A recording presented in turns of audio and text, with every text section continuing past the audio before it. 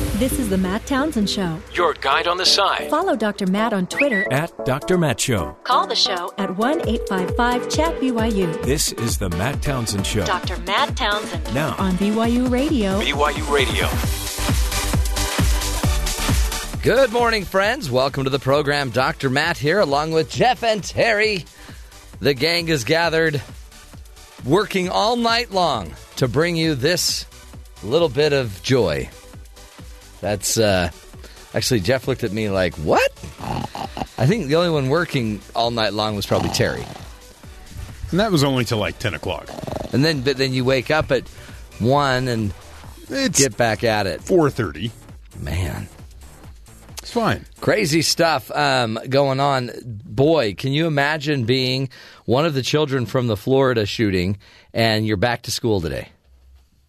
And you've got to walk back into the... Now, I think they're not going to that one building, I guess, where the shooting took place. But yeah, it's surrounded. You're back to school. It's got to be terrifying. Oh, yeah. An incredibly hard thing to go do. And so, really, again, of all the time to send the prayers, maybe today is a good time to set them up again. And let's start giving them hope and prayers for getting back to school. Again, not necessarily solving the problem. In fact, fighting about it at different levels. I heard today that there's kids that are now getting threats. Yes. Online because of the positions they're taking. They've been getting threats since they walked out of the school and talked to the media when it happened. Unbelievable. Yeah. They've been through a lot. They don't need more threats. I was listening this morning, some people talk about these kids are in this interesting spot because they can't vote. Yeah. Right? So they're not really a declared party affiliation. Right. But they have a cause now that their classmates have died. Right. We need to change this. And they're not leverage. saying they want to have some party thing. They're like, you're the adults, fix it. Yeah. But then the adults start taking sides because you want to take away the guns, or you want to so they're trying and you can't go after them because they're not adults, right? But they're kids that have this voice, and you don't. There's this kind of confusion on how to rebut the argument, I guess. And so when you do it as an adult to a 17-year-old kid, one, it's a kid, right? But the other side is the kid says it back to you. Mm-hmm. Right? So how do you respond so you don't look like an adult that's just trying to smash some kid, but you can't because the kid's not backing down? Right. So you have this conflict. What do you do? How do you argue with a kid? But then they make very simple points, too. Like, you're the grown-ups. How do you argue with that? Fix this. Right. We shouldn't have to face this. It's what we saw with Marco Rubio at that town hall, is he was having to face the non-emotional kind of stances of the pro-gun side of the argument that doesn't have any flexibility for the logic that these kids are talking about. Unbelievable. It really is. So you want to add more complexity to this whole thing? I mean, could it get more complex? So is it the guns? Is it the mental health? Is it the response of the emergency services? Is it the teachers that need to be armed? These are all things that have been brought up. Another topic that comes up by some researchers is that on a list of the 27 deadliest mass shootings in U.S. history, 26 of the 27 are fatherless boys. Really? Fatherless boys. That is an important observation. Now, some would say that might be a coincidence. Oh, sure. 26 out of 27? Sure. It's a pretty good percentage. I've heard where they give similar sort of stats on, that's a coincidence. These are the deadliest mass shootings. Yeah. And so, I mean, I'm sure that there are father children that are shooting people as well. But it is an interesting thing that might be telling us there's also a breakdown of the family. Mm-hmm. And by the way, meanwhile, a hashtag #MeToo movement's going on, which I would also bet is influenced deeply by a fatherless movement. And we know that there's a lot of kids being raised without fathers. And then think of the pressure that puts on all the mothers of these homes. And in this situation in Florida, the shooter was put into the foster system. Yeah. And his parents even knew how troubled this boy was. Right. And couldn't do anything. Yeah. And so recently I think there were some changes in his life where the people that were caring for him. They got moved, Yeah. and so And his mother just died. Right, and so he had the one person that he connected with is now gone, and that was what they feel may have been a trigger that led to his action. Though he may have, well, not may. They're arguing. This is the Broward County Sheriff yesterday was arguing with CNN. CNN says there were 49 incidences with the shooter and his brother since like 2008. Wow. And 49? And the sheriff's like, no, it was only 23. Yeah. No, it's 40. Yeah. And you're like, only 23? And so I mean, he wasn't making the argument any better by trying to, diminish the actual number when you're talking the facts. But again, all these incidents, and they missed them. But I mean, at what point do the cops step in? Oh, yeah. At what point do the And police... what point do they have the right to step in? Has he done anything wrong up to that point that they need to try to stop something? But when you look at the massive incidences that were reported, is there something there that needs to let someone know there's a problem? They do say, too, that there is a direct correlation between boys that grow up with absent fathers and boys who drop out of school, who drink, who do drugs, who become delinquent, who wind up in prison. And now one of the researchers is saying, and who kill their classmates.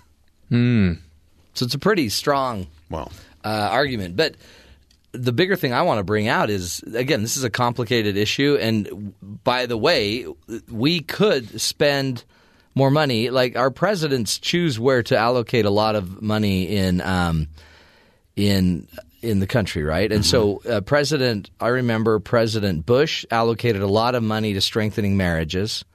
President Obama allocated a lot of money to fatherlessness, to focus on that situation. Maybe we ought to also be paying attention to that and continue. I mean, you can see that a lot of those things would be reversed the minute a new administration comes in. But maybe there is something about that. Focus on families. How about that? And it doesn't mean that these families are all causing this, but it does mean that families are probably the front line of all of this when it comes right down to it. So just a little more food for thought. Let's get to the other headlines, other things we need to be paying attention to. Terry, what else should we be focused on? As we were talking about students returning to class today at Marjorie Stoneman Douglas High School in Florida for the first time since that shooting on Valentine's Day, White House Press Secretary Sarah Huckabee Sanders confirmed Tuesday that President Trump supports raising the age limit to 21 for the purchase of certain firearms, despite the NRA rejecting the proposal over the weekend. Sanders declined to go into specifics. She said Monday that the president is planning a meeting for Wednesday with bipartisan members of Congress to discuss different pieces of legislation and what they can do moving forward on this topic. So we'll see where that goes. That's good, yeah. One of America's largest sporting goods retailers has announced that it will no longer sell assault-style weapons effective immediately in a direct response to the Florida school shooting. Edward Stack, CEO of Dick's Sporting Goods, said on Good Morning America, "When we saw what happened in Parkland, we were so disturbed and upset. We love these kids and their rallying cry. Enough is enough. It got us to, at Dick's, which has more than 600 stores across the U.S., also announced it would no longer sell high-capacity magazines or any gun to anyone under 21, regardless of what the local laws are." Wow, that's cool. huge. Yeah. They confirmed the companies, they actually sold one of the guns to the shooter last November, not the one he used in the shooting, but he had like 7 or 8 of these rifles. Oh, wow. So they don't want that to be something that they're connected with in the future, and they reassessing how they do business. The CEO said he expects a backlash against the decision, but added, "If the kids in Parkland are being brave enough to stand up and do this, we can be brave enough to stand up with them." That's cool. So, moving forward. I mean, you got to with do that. something, right? And can you imagine being a big chain, CEO of a big chain like that, and your gun was used in that shooting and then made a major part of CNN some night of dealing with the shootings on CNN? Oh, boy. In other news, White House advisor Jared Kushner no longer has access to top-secret intelligence after his security clearance was downgraded, according to Politico. Kushner and other aides with interim top-secret level security clearance were informed by memo on Friday that their security clearance would be downgraded to secret. Yeah.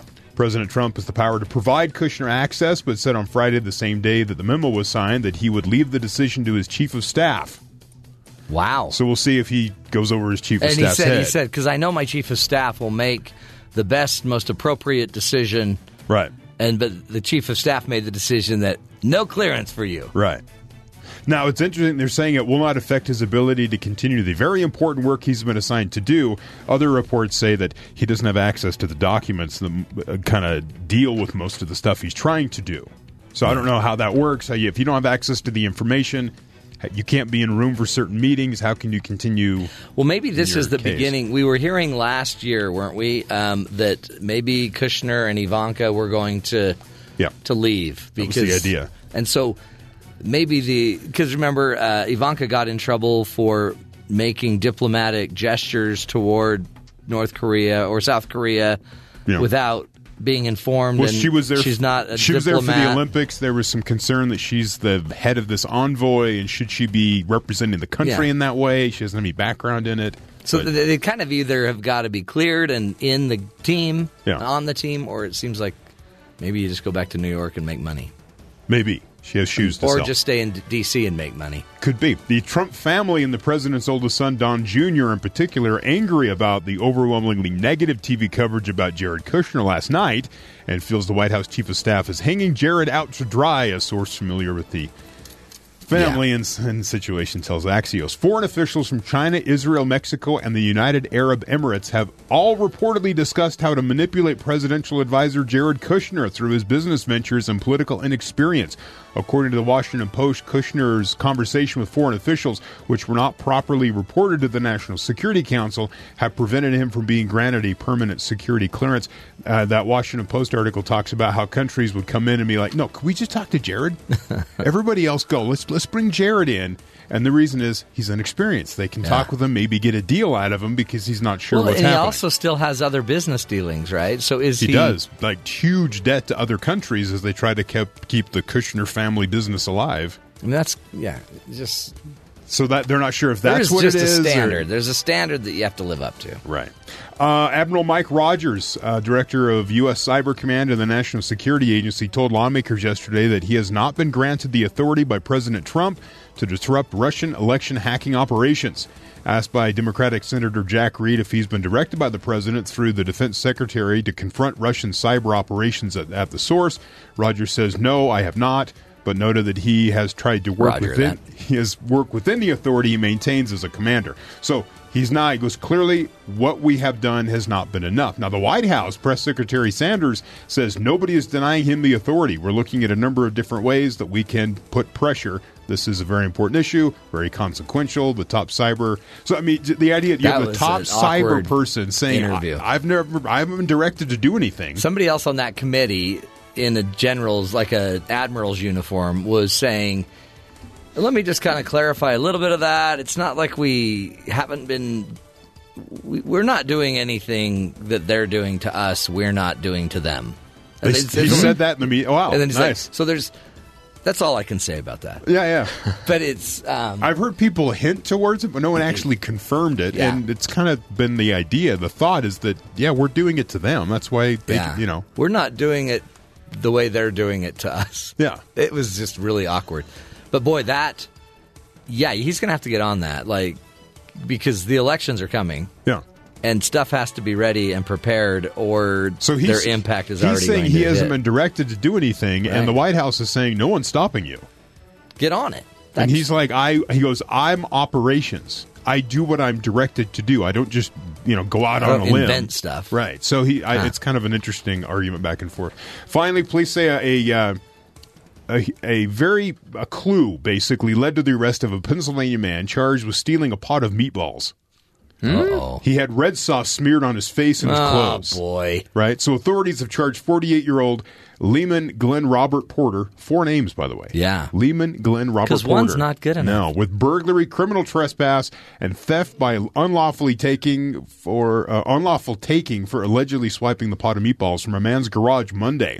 Police say the victim reported his meatballs missing, told officers around 2:30 Monday that he saw this Potter man standing in front of his house with red sauce on his face and clothes. The pot was found in the street. It's unclear if Potter washed the sauce off before he was arrested a short time later. There always have to be pot of meatballs. So it didn't go as far as magically delicious. It didn't go as far as to say he was caught red-handed, but face and shirt. Yeah. Don't you hate it when they're after your pot of meatballs?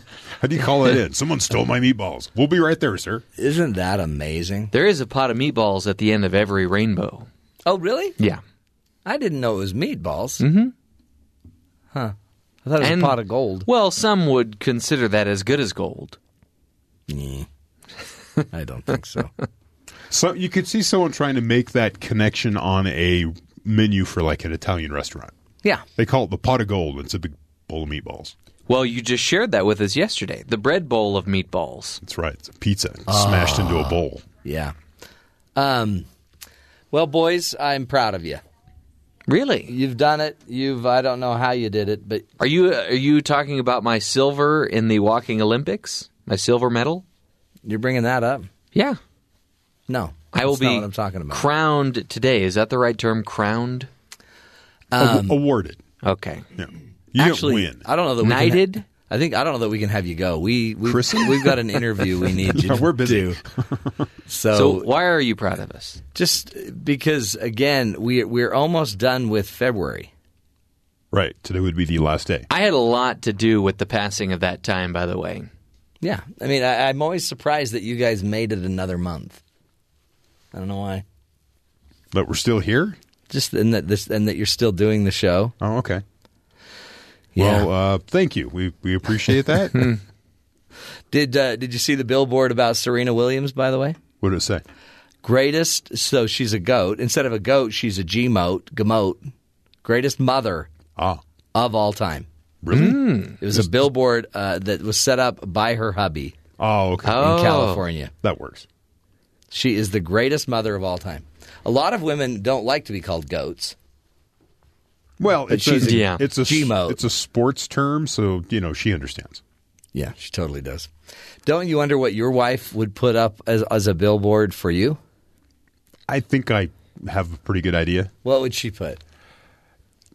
I don't know the exact wording, Yeah. but it would be one of those sort of sideways compliments Yeah. where it's kind of maybe a little condescending, like patting you on the head sort of thing. But Yeah. I mean, you did a good job. Like, hey, greatest non-ruiner of dinner. Right. yeah. Mine would probably say, this billboard will stay up until my husband cleans his side of the bed. There you go. Or his bedside table. Yeah, I was opening. What are you doing in your side of the bed? There's crackers and wrappers. Some plate of meatballs. Of course, it's nachos. Oh, that's true. Don't bring those up. I'm sorry, but that's what he's eating in bed. So there's not only crumbs, but cheese sauce. Maybe if I can make gross. my last diet bet game this weekend, maybe that's what I'll get. It's a plate of nachos, and I'll eat it in bed. Oh, wow. Somebody's planning a big weekend. It's going to get messy. Well, I think you're all goats. That's good. That's good stuff. And that's kind of nice. How would you like to just be driving down some street in California and all of a sudden you see your big face on the billboard holding your baby? Serena Williams, the G-mote, greatest mother of all time. Now, I'm sure there's a million women out there saying, what? What about me? All right, we'll continue the journey. Up next, we're going to be talking about how this year's severe flu epidemic has exposed a serious flaw in our medical system.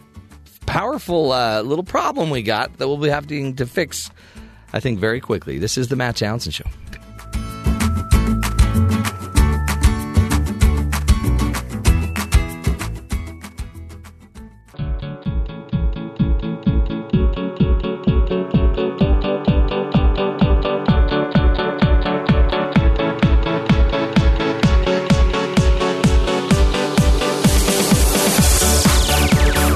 Welcome back, friends, to the Matt Townsend Show. Did you know that the United States IV, so intravenous saline solution, comes mainly from Puerto Rico?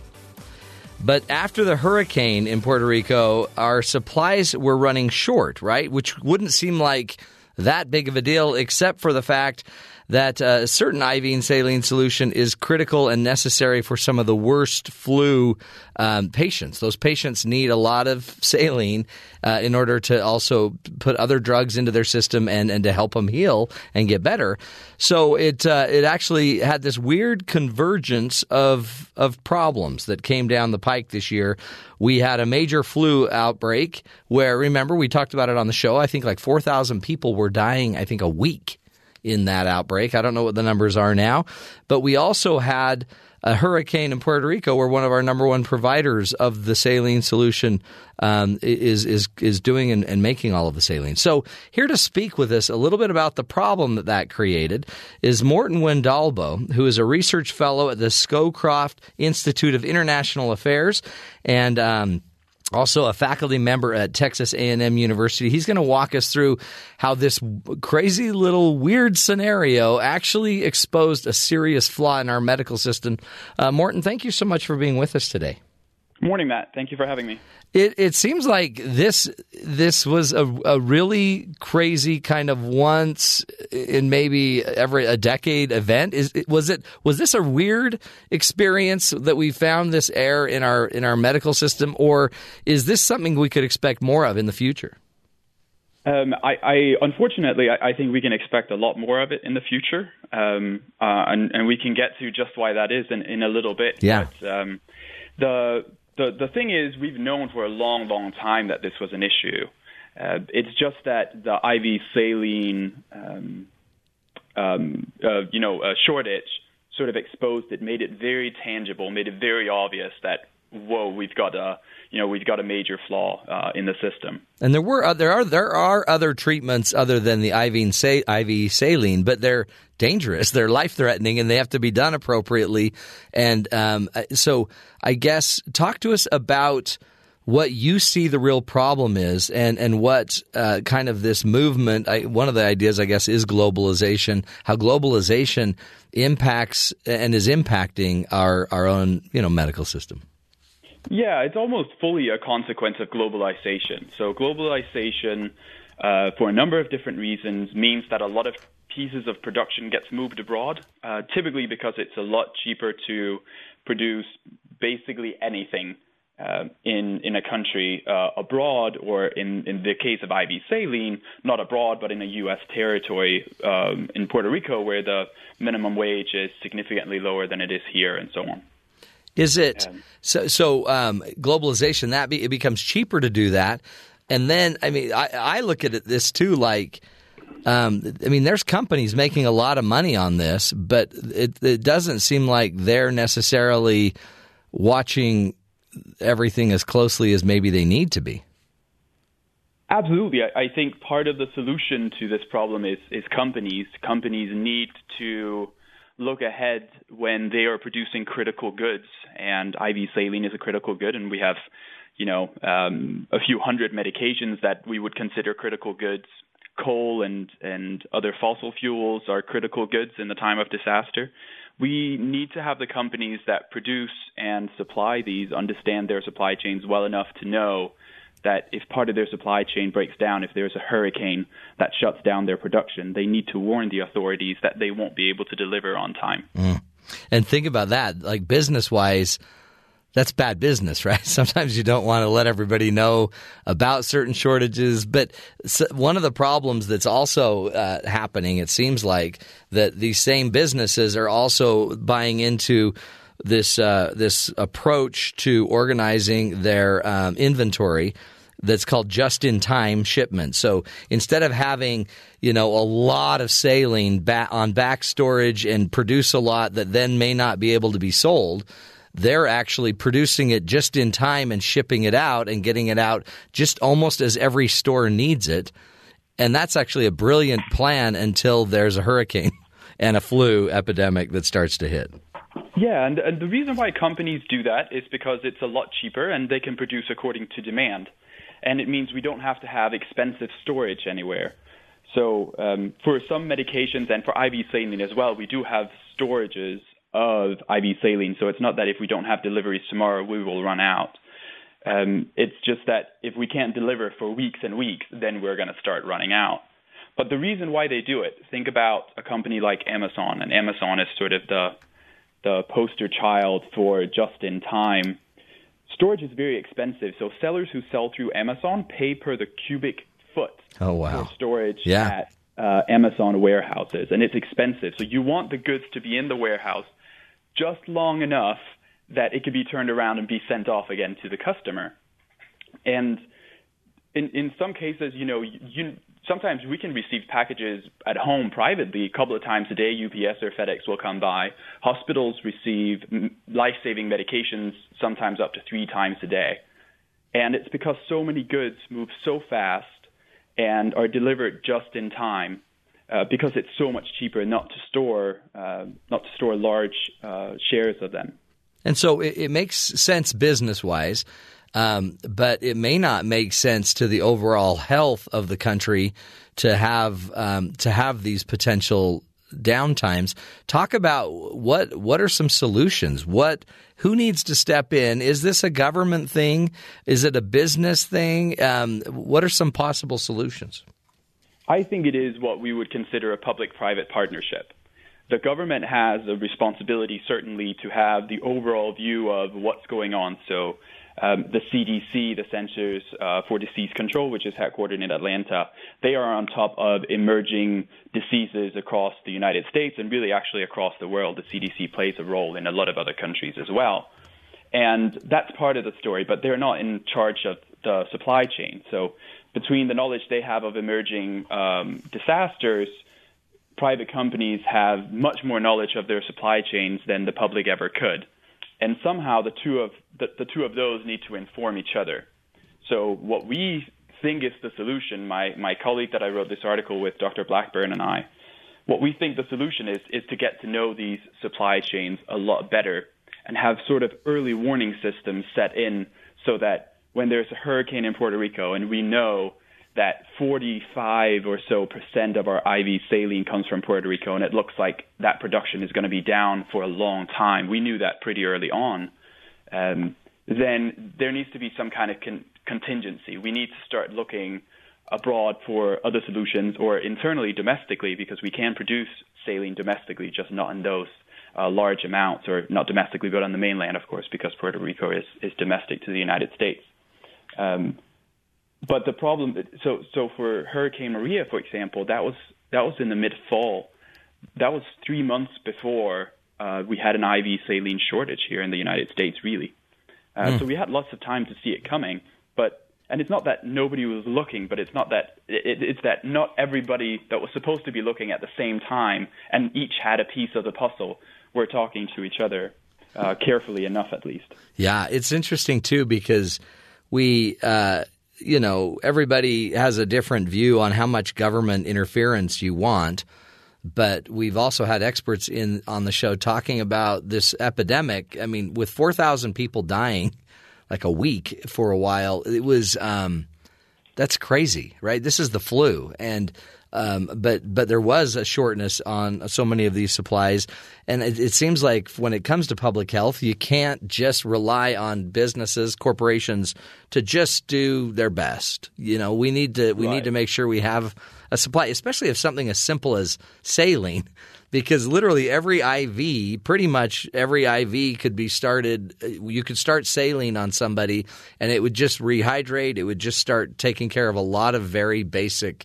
things that they need. And so I guess one solution you're saying is a strong interplay between government and our corporate system.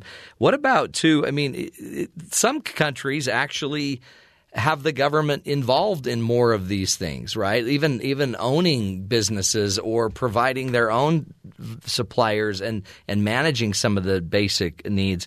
Do you think government should ever go that far?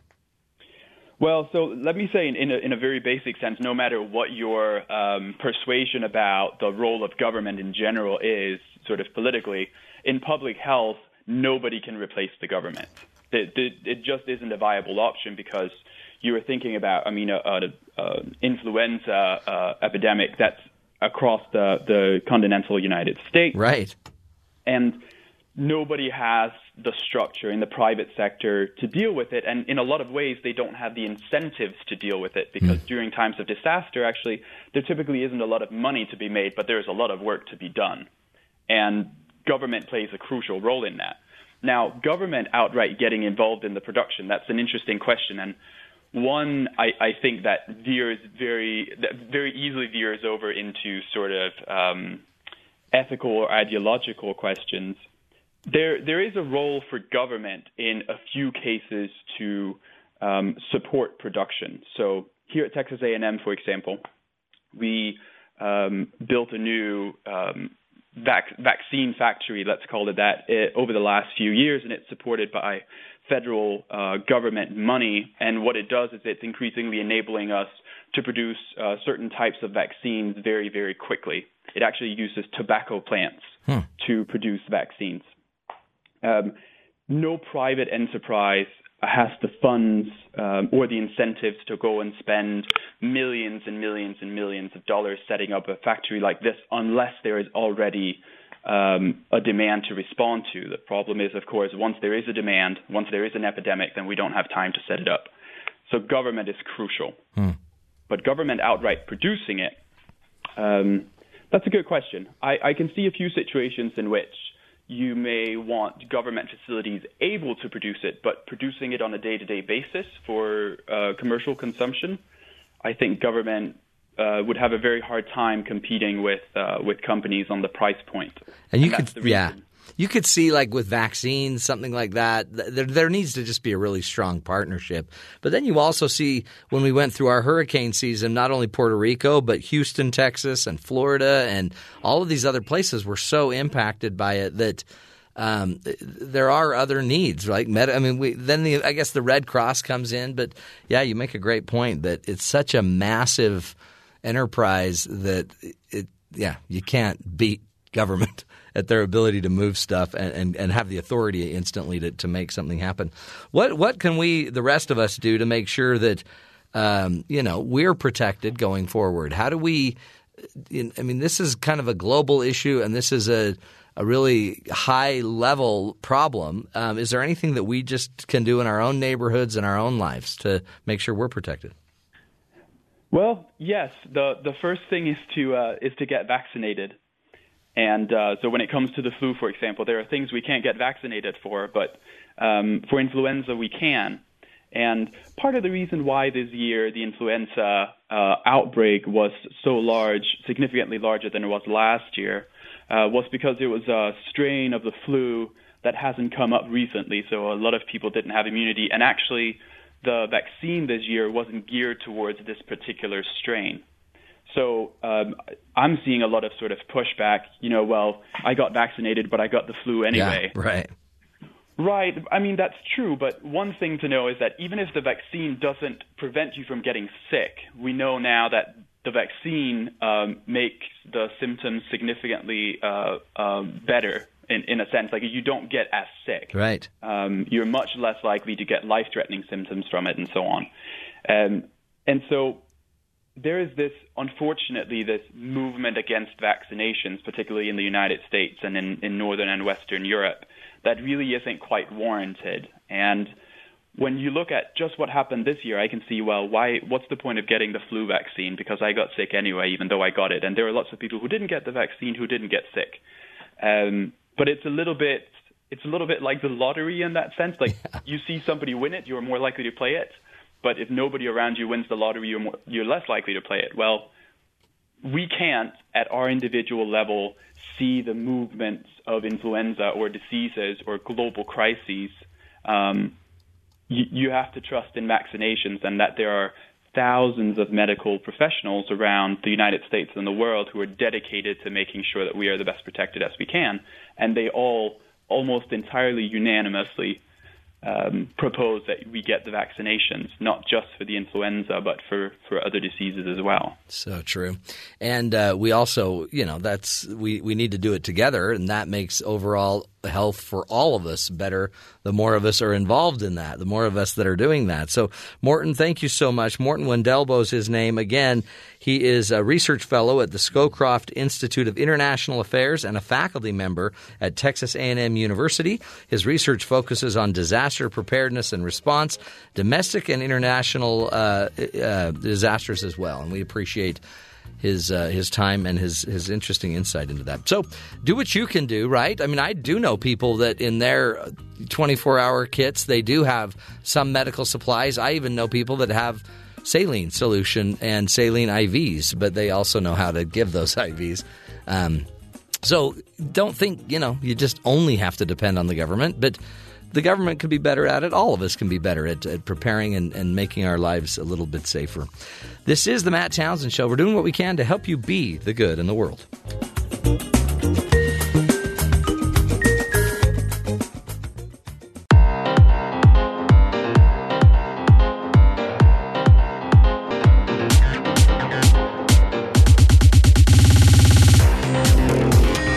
Welcome back, friends. Everybody has a price. Everybody has a number that you would, Hiram Smith used to say, cross the I-beam for. So if I put a big metal I-beam, steel I-beam between the Sears Towers, what would I have to pay you to cross it? There's a show on Netflix called The Push. It's new. Really? The idea is these people will try to convince an individual to do something they don't want to do. And everyone will have a price, What's right? your price? Yeah, that's the whole show. And so Terry's found some research done on millennials about what's their price. I found this on CNBC just so I can. Cool. Yeah. It's not for me. No, you just found it. Now, Jeff, you happened upon it. How old are you, Jeff? I'm 34. He's a millennial. Okay, About to be 35. I don't know. It doesn't really help much. Though they're sometimes labeled as lazy and entitled, millennials are actually making significant sacrifices in order to get ahead in their careers, taking on piles of student debt, living at home, and foregoing getting a place of their own are just a few of the ways millennial generation are trying to make ends meet, save money, plan for the future. Yeah. So it says when financial services company Comet surveyed 364 single-employed millennials without children, so single-employed millennials without children, they found that the relationship were another area 20 to 36-year-olds he's a millennial. We're willing to cut back. In fact, 41% said they would end a relationship for a promotion. Really? 41% would end a relationship. 4 out of 10 millennials would say they would end a relationship if it would get them a promotion. Yeah. Wow.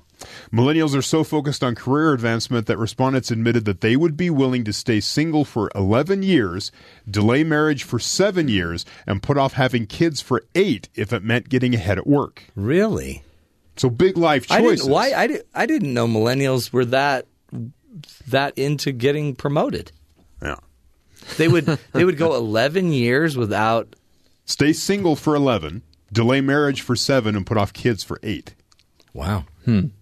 But a lot of that just happens without, hoping for it. Right, but just happens. They would say they'd make a logical choice. They'd make That's interesting. They would make a choice. This is what my plan is for the future. But a willingness to sacrifice for their career does not mean millennials won't compromise. A whopping 86% of respondents said they would move to another city if their beloved was offered a better job. Really? 86% would move. But the funny thing is, apparently most of them don't have a beloved. I think they're all waiting to get a better job first. I think when interviewed, one of them said, I wasn't even planning on moving out of my mom's house for 10 years. When it comes to getting a raise, millennials were similarly willing to sacrifice. Almost a third said they would end a relationship for a raise. These workers on average said that a $36,000 raise would convince them to put off having a relationship. Really? $3,000 a month? And you're like, I'm done with you. So when I read this to my wife last night, she went, huh.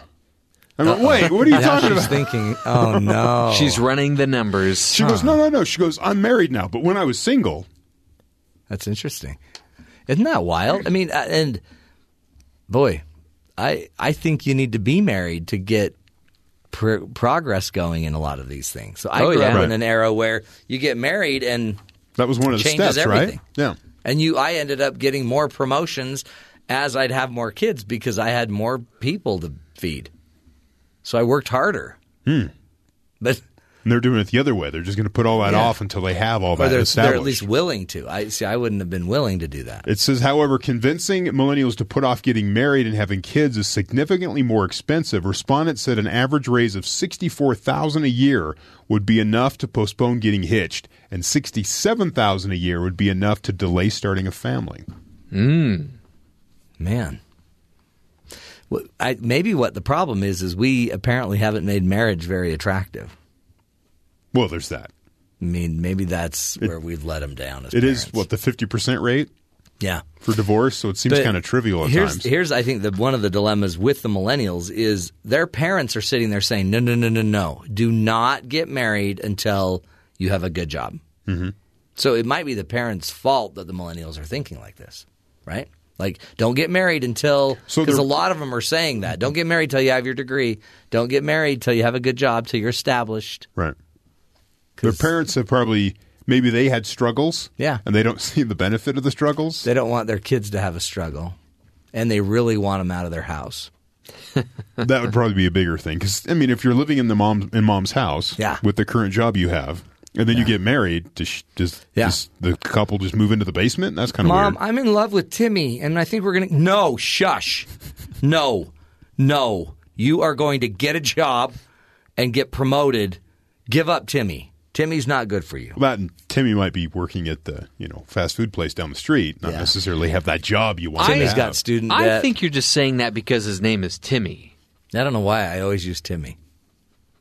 I used to use Jeff, and then when you joined the show, I couldn't use it anymore. But Timmy's again- have other jobs other than fast food clerk. Yeah. But again, according to this financial services company, they define a millennial as right now being between the ages of 20 and 36. Yeah, Jeff's age. Which means if you're within those parameters, you will never escape that label. You will always be a millennial. Wow. We have a lot of millennials in the audience today. Yeah. Well, we trend younger on this show. But I am glad that we finally have solidified the fact that Jeffrey is a millennial. You're wrong. He always says he's a zennial. Yeah. He's trying to join the group I'm in, and it's just not working. Wrong. He's just too young. He's too, what is it, inexperienced? Yeah. Kind of that. Wrong. Youthful. Yeah, making bad decisions, taking on unnecessary debt. So much fun. See, we're helping you not only understand millennials, we're helping you put a label on an entire generation. And now we know. I'm X generation, Terry's Zennial, and Jeffrey, millennial. We'll take a break. This is the Matt Townsend Show. We'll continue to bring you the good in the world right here on BYU Radio.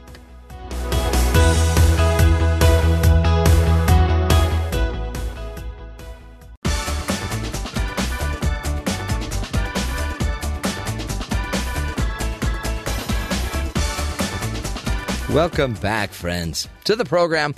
Hey, have you ever pulled up to a red light and just had to sit there, maybe at night and nobody's there? Yeah. Maddening.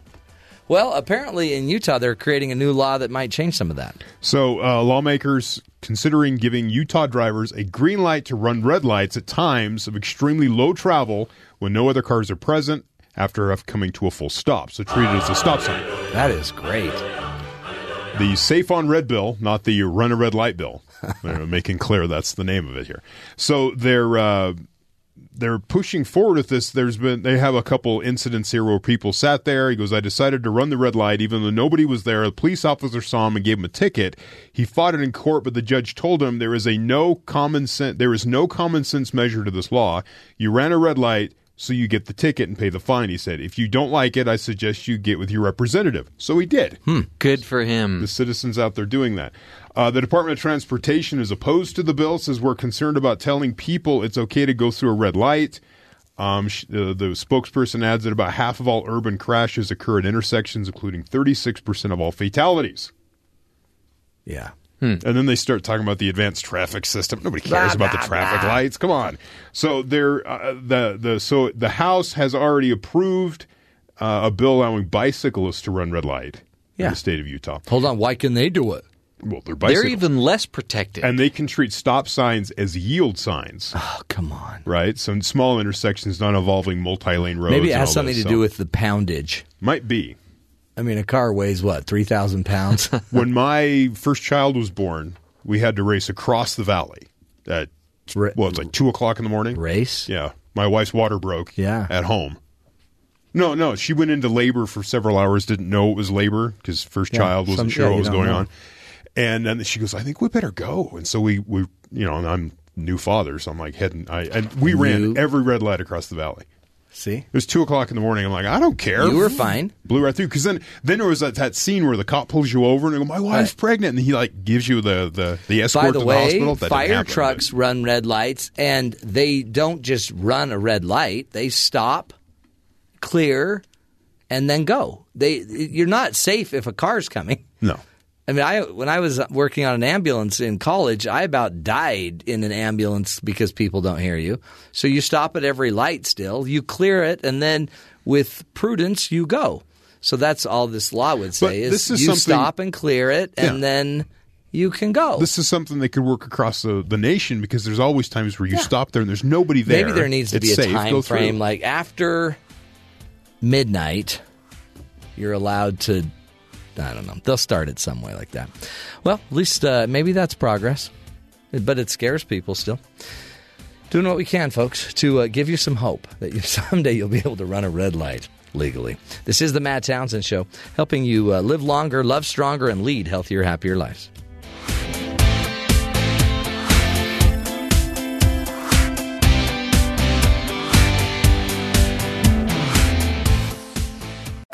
This is the Matt Townsend Show. Your guide on the side. Follow Dr. Matt on Twitter At Dr. Matt Show. Call the show at 1-855-CHAT-BYU. This is the Matt Townsend Show. Dr. Matt Townsend. Now on BYU Radio. BYU Radio. Good morning, everybody. Welcome to the show. Dr. Matt here along with Jeff and Terry, a conglomerate of human beings together to help make your life easier. A conglomerate? A cartel. A cartel. I was going to say cartel, but then I thought, that sounds so drug-related. A conglomerate of humans. Well, you say the gang. The gang's all here. Mm-hmm. And then I always think of the apple dumpling gang. Oh, is that really? Yeah. I don't even think I've ever seen the apple Terry dumpling thinks gang. of the Bloods and the Crips. I don't think we so. used to watch it at school for Christmas. Yeah. Do you remember that? That was a good They day. had the reel-to-reel, and then it would stop halfway through, and you'd yell back at the teacher. Hey! I remember being like a second grader, and I would just always look back to the sixth grade girl that I was just so enamored with. Just so enamored. In second grade, you were enamored with her? Well, she made Marsha Brady look like a... Wow. I don't know. Wow. Yeah, I was really in love with this When you girl. start diminishing Marsha. I know. But she kind of looked like Marsha. But then, anyway, I've actually talked to her since, and I've told her recently that she was my second grade crush. Wow, that's creepy. I don't know. There's something about older women.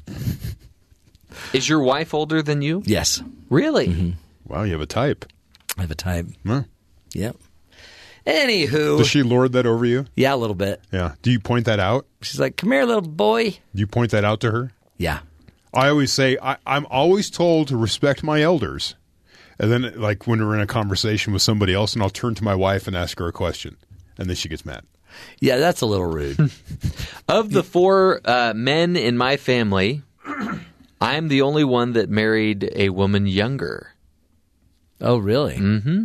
See, that? I guess you were more mature than them. I don't know.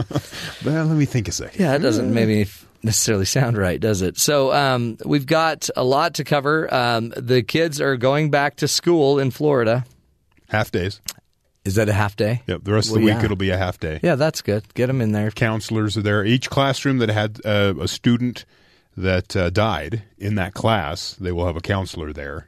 Oh, wow. Can You you imagine? There's a desk that's empty now. Yep. And you need to process. Honestly, I think it could be a really effective process to be able to have everyone just talk.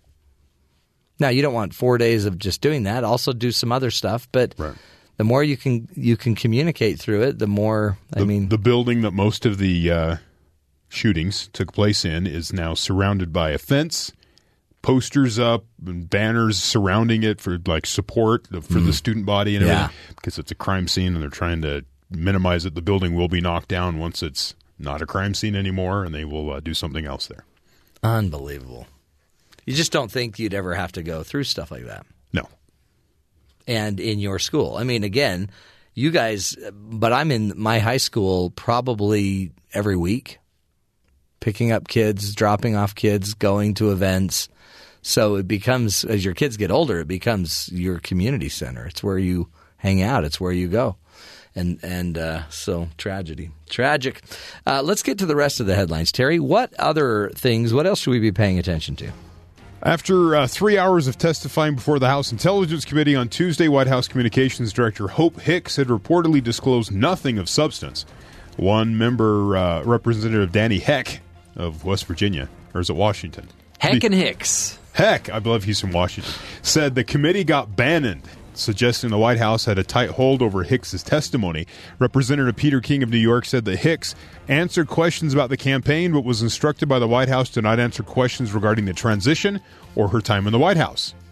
Oh. Others told the press that it was pretty boring and they needed some no-dose, which is a caffeine pill to keep them awake. Or a character from Breaking Bad. Could be. The committee was interested in learning more about Hicks's correspondence with members of the Trump campaign who were involved with Russians and her role in the drafting of a June 2016 statement in response to reports of Russian meeting campaign officials in Trump Tower. Yeah. Now, the meeting happened during the campaign, right? The writing of the public, I guess, explanation of what that meeting was happened during the presidency.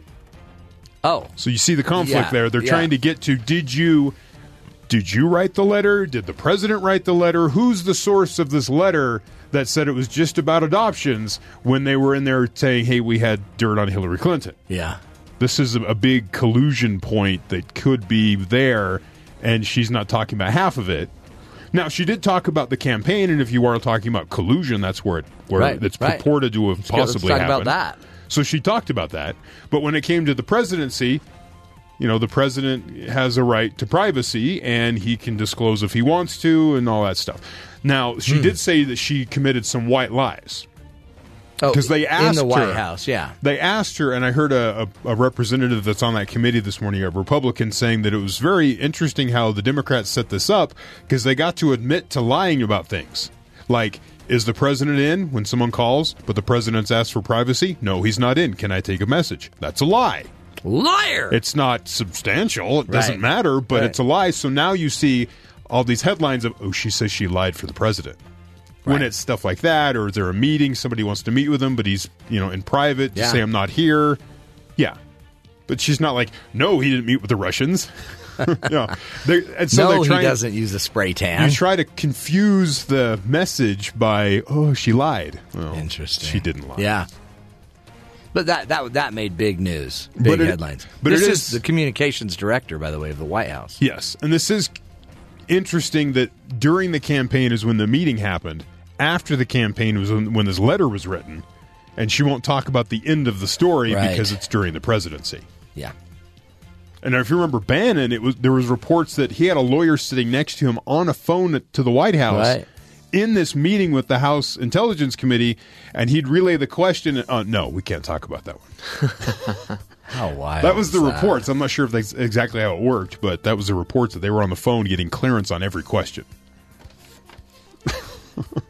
They should give you one lifeline, like on Who Wants to Be a Millionaire. He gets one phone a friend. Yeah. You call a friend. Didn't President Obama recently say, well, we didn't have any embarrassing he had a off the record. It was at a sports analytics conference. And it was off the record, but everyone started tweeting about it. And he goes, we were kind of boring. We just did our jobs. We didn't have all these controversies every 5 days. And usually you wait a few years to have your big controversy. Yeah.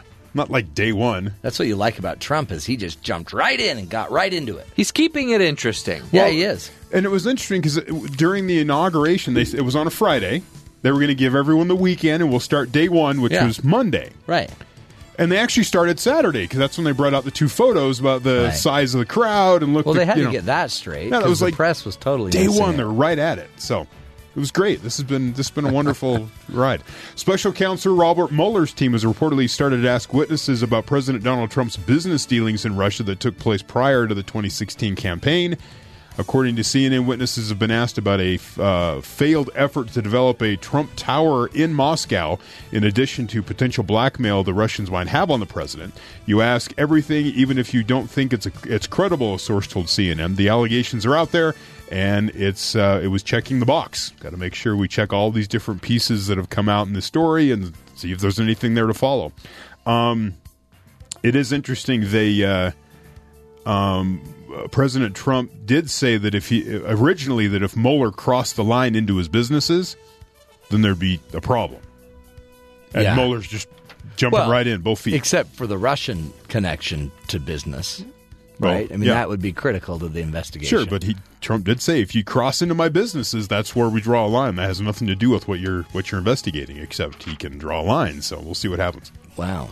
Maybe he'll get the taxes out. You remember Judge Gonzalo Curiel? Oh, yeah. Curiel? Yeah. Curiel. He's he was actually hearing it was about Trump University during the campaign. They had this case in San Diego, and Trump alluded to, he didn't really say it, it was kind of implied that this judge couldn't be impartial because of his Mexican heritage. Yeah. And I got a bunch of flack over that. The minute you tell a judge he can't be impartial because of his family's heritage. And the president's stance on the wall and the comments he made about what kind of people are coming across the border. So a U.S. District Judge, Gonzalo Curiel, has cleared one potential obstacle to President Donald Trump's long-promised border wall, ruling Tuesday that the administration has the authority to waive a host of environmental laws and other regulations to begin construction. The judge's 100-page order does not mean construction of the wall will begin immediately. Congress has yet to authorize or provide funding for the project. Thus far, the Department of Homeland Security has built several prototypes in San Diego. The judge was famously a target of Trump's ire, again, back with the Trump University case. The judge noted that the border wall is a highly contentious issue under this administration, but he said he did not factor that into his decision.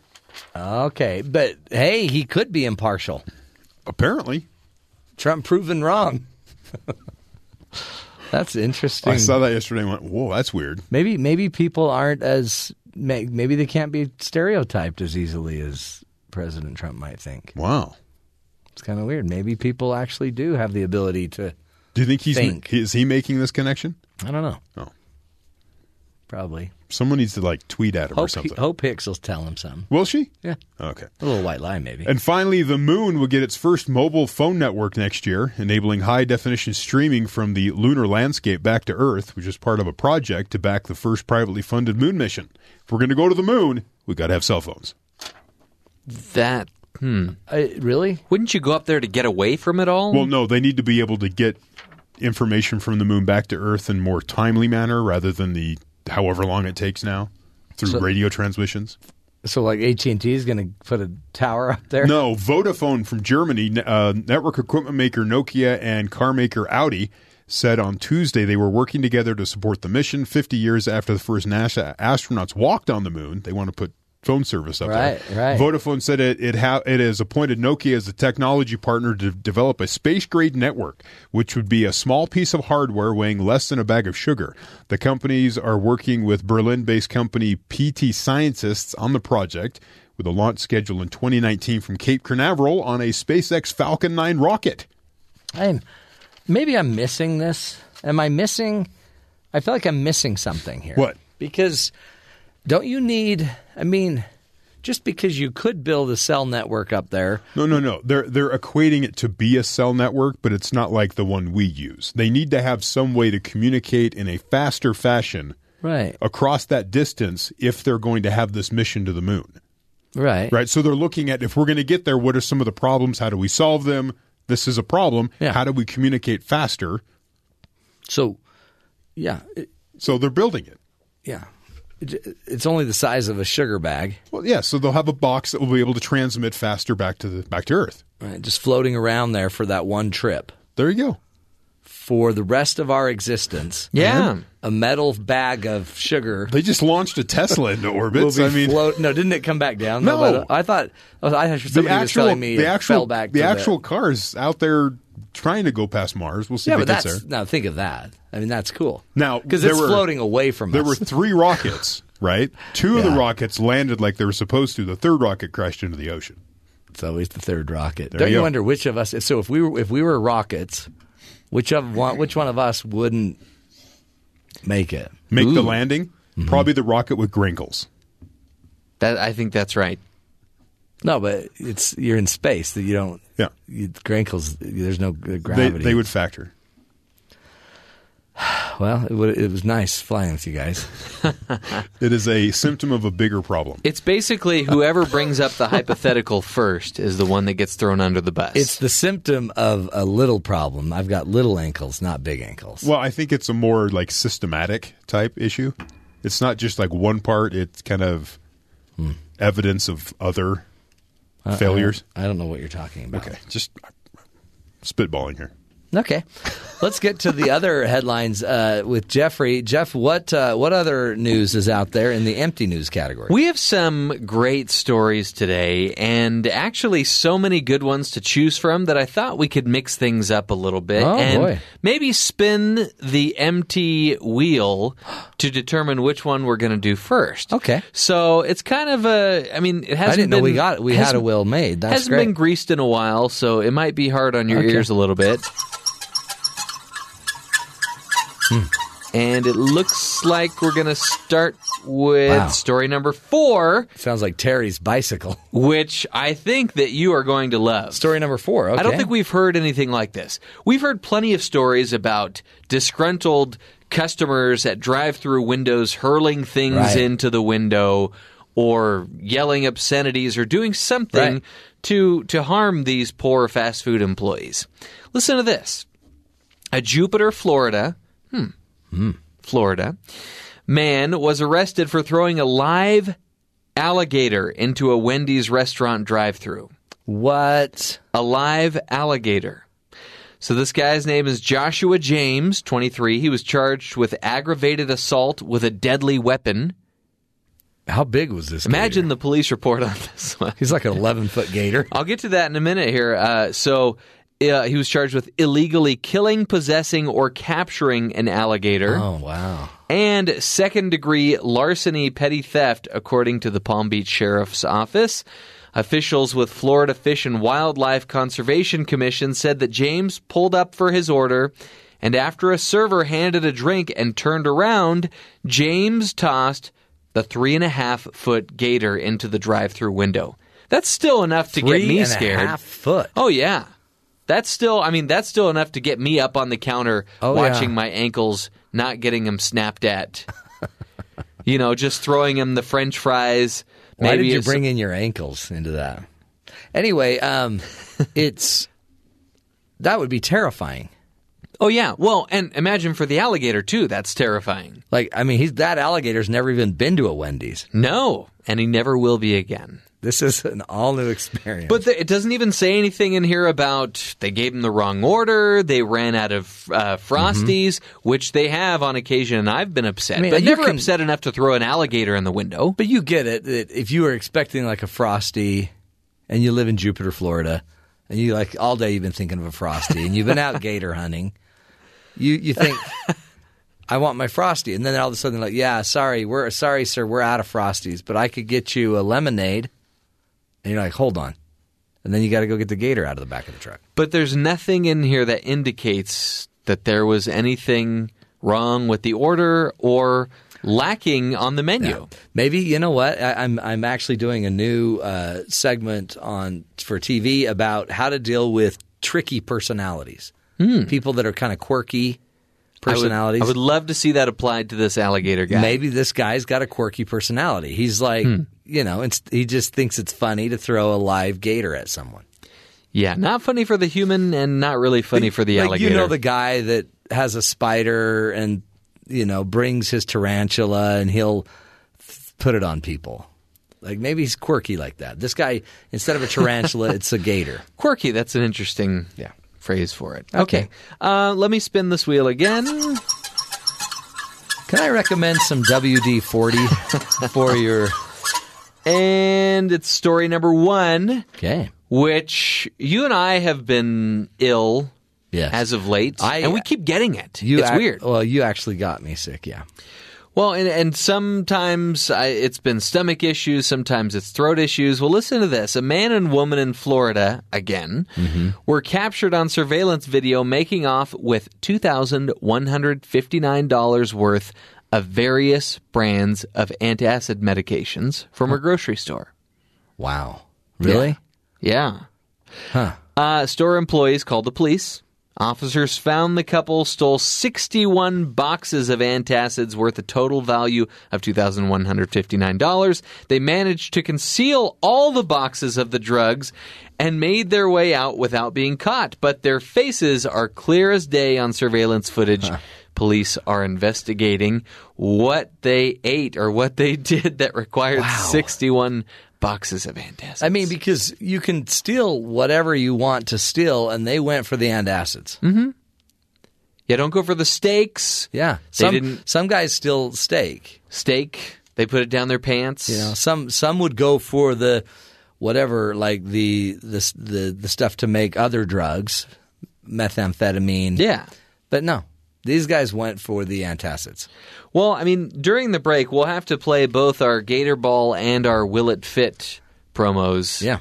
Two great sponsors. I don't think the Gator Ball is actually a sponsor. It's something that we're hoping catches on. No, it's an invention that I've created because I want more excitement in baseball. And I thought, hey, you want excitement? Hey, just like our guy from Jupiter, Florida, you want to add excitement to anything, even the drive-thru, throw a gator into it. Yeah. Just throw a gator into it. And then one more spin of the wheel. Man. Hopefully with a WD-40 commercial, like you said. Yes. Snail races. No, thanks. No? Yeah, so you have snail races that are being called off because it's too cold. Too cold in England. So they have to call off the race. No, yeah, it's so cold. They'll just their little phlegmy bodies will get stuck. Can you imagine having to go to the snail and break the news to him like, you're not going to be able to race today? Conditions aren't right. And him having to hang his head in shame and slowly sludging off. Yeah, you can see their two little eyes just droop. Yeah. That's what that trail of sludge is. That's disappointment. Oh, is that what that is? It's palpable. Yeah. Oh, that's sad for them. Oh, well. You know what? You can't have everything, you little snails. You already get to carry your home everywhere you go. You can't win every race. Hey, straight ahead, we're going to be talking about No More Mean Girls. Talk about a little bit what's going on with our daughters and our young women in our world. What's happening? What makes some of them so mean? What's going on with all the anger, the competition that we see when we hear about mean girls? Up next, we'll be talking to somebody that wrote a book on it, and she's going to teach us how to be mean no more.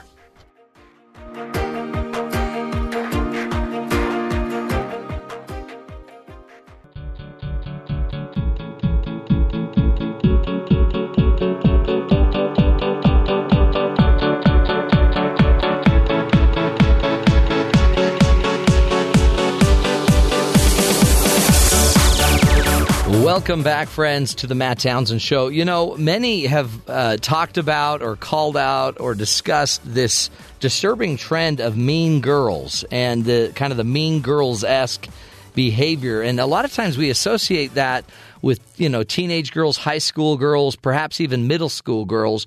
But according to our next guest, this behavior is even now dripping down and starting to impact our elementary school kids and young and children. We wanted to talk about it, and so we brought Katie Hurley on she's here to help us understand what's really going on. Katie is a child and adolescent psychotherapist, a parenting expert, and a writer, and she also is the author of the book No More Mean Girls, and she's here to help us walk through this. Katie, thank you for your time and helping us understand this today.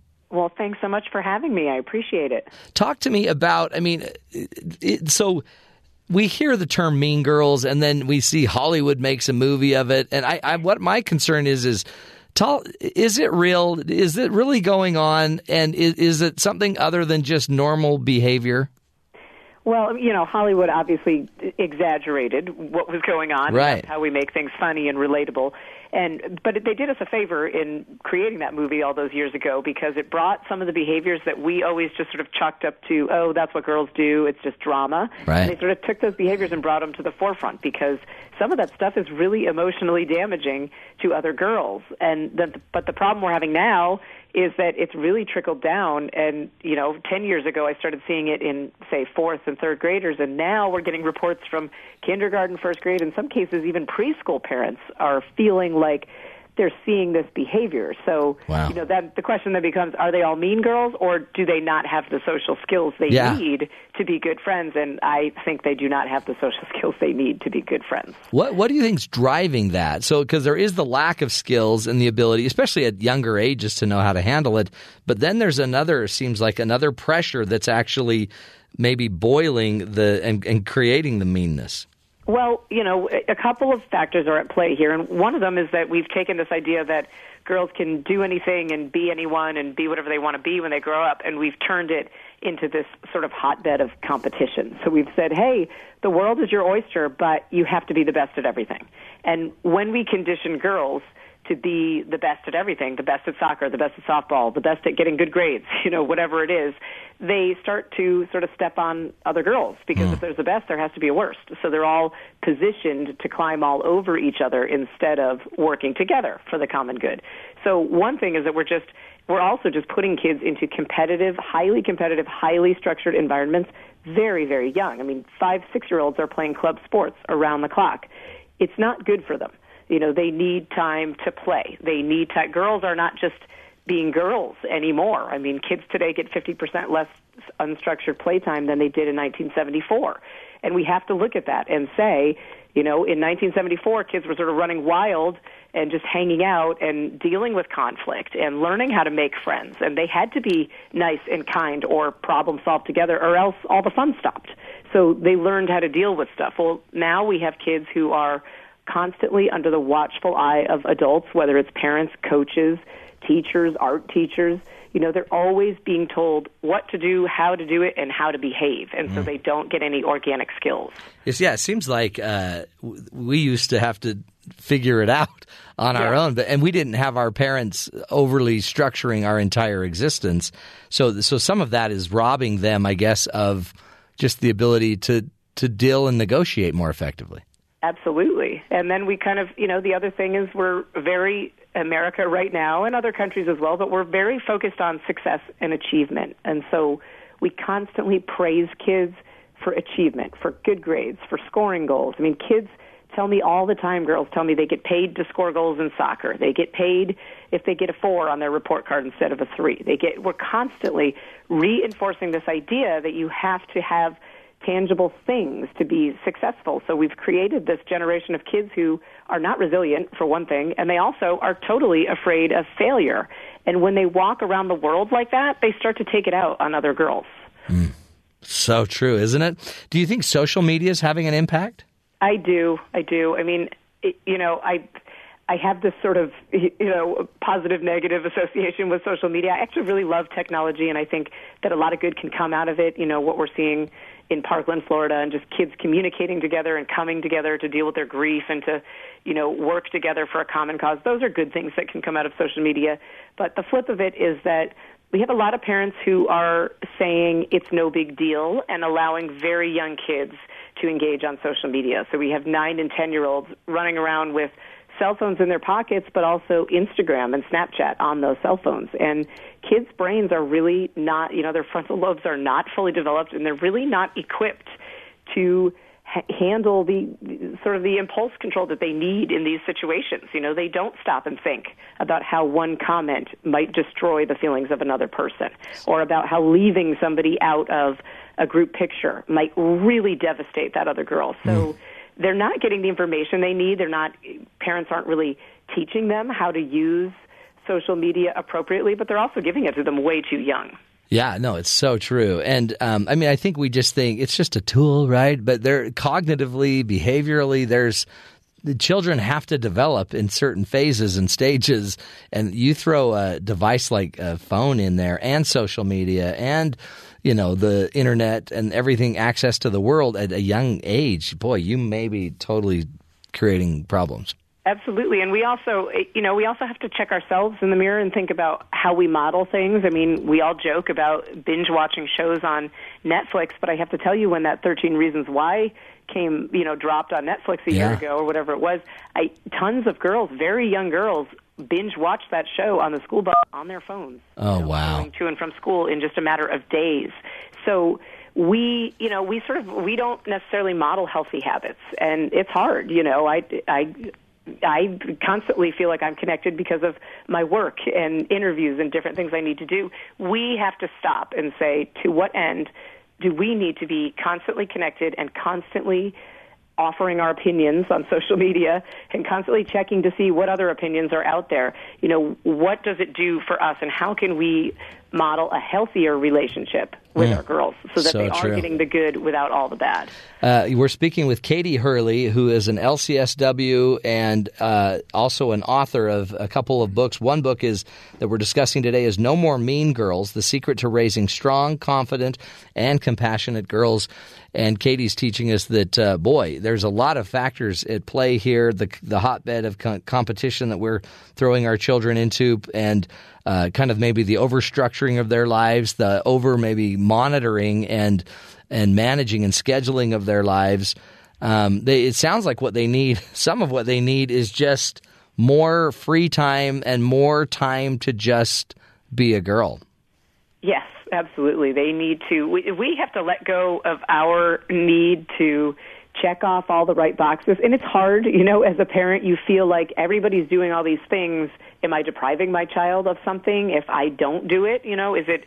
Are they not going to be a good soccer player if they take one season off? I mean, we get all these ideas in our head because there's a ton of pressure on parents today that didn't used to exist. Not that parenting used to be easier. It was just different. And there's a lot of peer pressure among adults right now, and there's a lot of peer pressure among kids. But really, truly, what they need and what they benefit from is just time to be kids, time to just make mistakes and learn from those mistakes and just play and have fun and figure out who they are and who they want to be instead of us telling them, if you do all these things, you'll become a great person. So all of this pressure, is this also then contributing to anxiety and depression and the meanness? Absolutely. I mean, what we're seeing among our high schoolers right now is record numbers of anxiety and depression and just more generalized stress that maybe isn't diagnosable. I mean, our high schoolers right now are falling apart under the pressure, and our little kids are also feeling the same thing. I was doing an assembly at a school in New Jersey a few weeks ago, and I was talking to kids about things that hurt your heart, things that people say and maybe they don't mean to hurt you, but it does hurt. And we went around the room and a little girl raised her hand and she said, Miss Katie, you have to help me. What do I do if my parents, my grown-ups, are always yelling at me from the sideline and telling me every single thing I'm doing wrong? And this was a fifth-grade girl who was in a front row of 100 kids raising her hand to say, how do I stop my grown-ups from making me feel bad when I'm playing a sport? So it's, that's stuff we all get caught up in the rat race. We all get caught up in, I don't know, maybe we think that we're more successful if our kids are more successful, or maybe we just want them to be successful so they don't have to feel sad. Well, kids feel sad sometimes. Kids feel angry. Kids feel hurt. This is normal. Emotions are good. Emotions are normal. We have to get back to a place where we let kids just go through things, because if we do that, they do become more resilient. What else can we be doing that as families, parents, to organize our lives in a way that maybe we can diminish some of the stress, the anxiety, and actually teach our children about being kind and loving? Well, I always say, one just easy, important step we can all take is to just really take a good, hard look at our schedules. And even us as parents, I mean, some people volunteer until they practically drop, at schools and PTAs and things. And volunteering is great, and offering to help is wonderful. But if it's at a detriment to your own mental health or to your own situation, then it's not so good, So one thing I say is just take a look at your calendar from afar, stand back and look at it and say, what's going on here and what can we change so that we have more time together as a family, so that we have more time to learn how to decompress and just take care of ourselves. Because self-care is super important, and we model it for our kids. So if we're not ever doing it, then they don't learn how to do it, and we all sort of get into this cycle of running on stress. So, that's one thing we can do. And then another thing is just really thinking more about gratitude. We do this thing where we focus on gratitude in November because of Thanksgiving. Right. But, gratitude should be something that we practice every day of our lives. And it's easy to do, set up a gratitude jar in your kitchen where you just write each other little notes all week. I'm grateful for Daddy because he, got me to school on time. I'm grateful to my brother because he helped me with my math homework, whatever. Just little notes all week long, and then read them aloud at Sunday dinner or Sunday breakfast or whenever you have a family meal together where you're all sitting around and hanging out. And, you see when families get into the habit of doing that, you start to see the kids' faces light up, the parents' faces light up. It feels really good when we take the time to think about how others help us and support us and are there for us. And when we do that as families, gratitude just becomes part of our practice, and empathy just becomes part of the blueprint of who we are. And then kids go out into the world and they do it out there. It transitions. What help us understand why is the meanness so focused on girls, not the boys? One thing we do is we socialize boys differently than we socialize girls. And people talk about this all the time, but nothing really changes, and that's part of the problem. So boys are consistently socialized to use their voices, get in the game, raise your hand, show everybody what you know, and they do it. If you walk into a classroom, you see boys are jumping out of their seats to answer questions that they might not even know the answer to, they want to have their voices heard. Girls are consistently socialized to, don't be bossy, be kind, be polite, be quiet. And so we teach them differently. And so they kind of come in at a deficit. Girls have consistently outperformed boys in the classroom academically since the 1940s. Wow. It's not news. Yeah. They always outperform them, but boys out-talk them. Boys are always answering questions and engaging, where girls are sitting, waiting until they know they have exactly the right answer. So one thing we really have to do, we've done a disservice to our girls in that we've made them feel like they don't have voices. Well, we really need to work on assertiveness skills with girls early. Out of the gate, we need to teach them how to speak up. We need to teach them that no is not a bad word. It's a useful word. We need to teach them when to use it and how to use it, and how to raise their voices as a collective group, and how to work together. And, these are things that girls don't necessarily get. These are lessons they don't necessarily get. So, and this is why sports can be good for girls, because it is a healthy outlet. They learn to work together as a group. They get some exercise. And so when done correctly, and when it's not such a hotbed of competition, they can learn a lot from each other, and they do become more confident. But we just have to be careful about how we present these things to girls at young ages. Absolutely. Well, it's such, I think, a powerful topic and discussion, and we appreciate your willingness to be here to talk to us about it. Katie Hurley's her name. The book, you're not going to want to miss it, folks. When you think about it, No More Mean Girls. How would that be for our children and our youth? The secret to raising strong, confident, compassionate girls. It's about finding a healthier way to voice, a healthier way to compete, to engage with one another. And in a way, parents, it sounds like we need to get out of the way so that our children can develop and grow maybe more normally, in a more healthy way. We'll continue the journey. A little Coach's Corner up next. This is the Matt Townsend Show, helping you be the good in the world.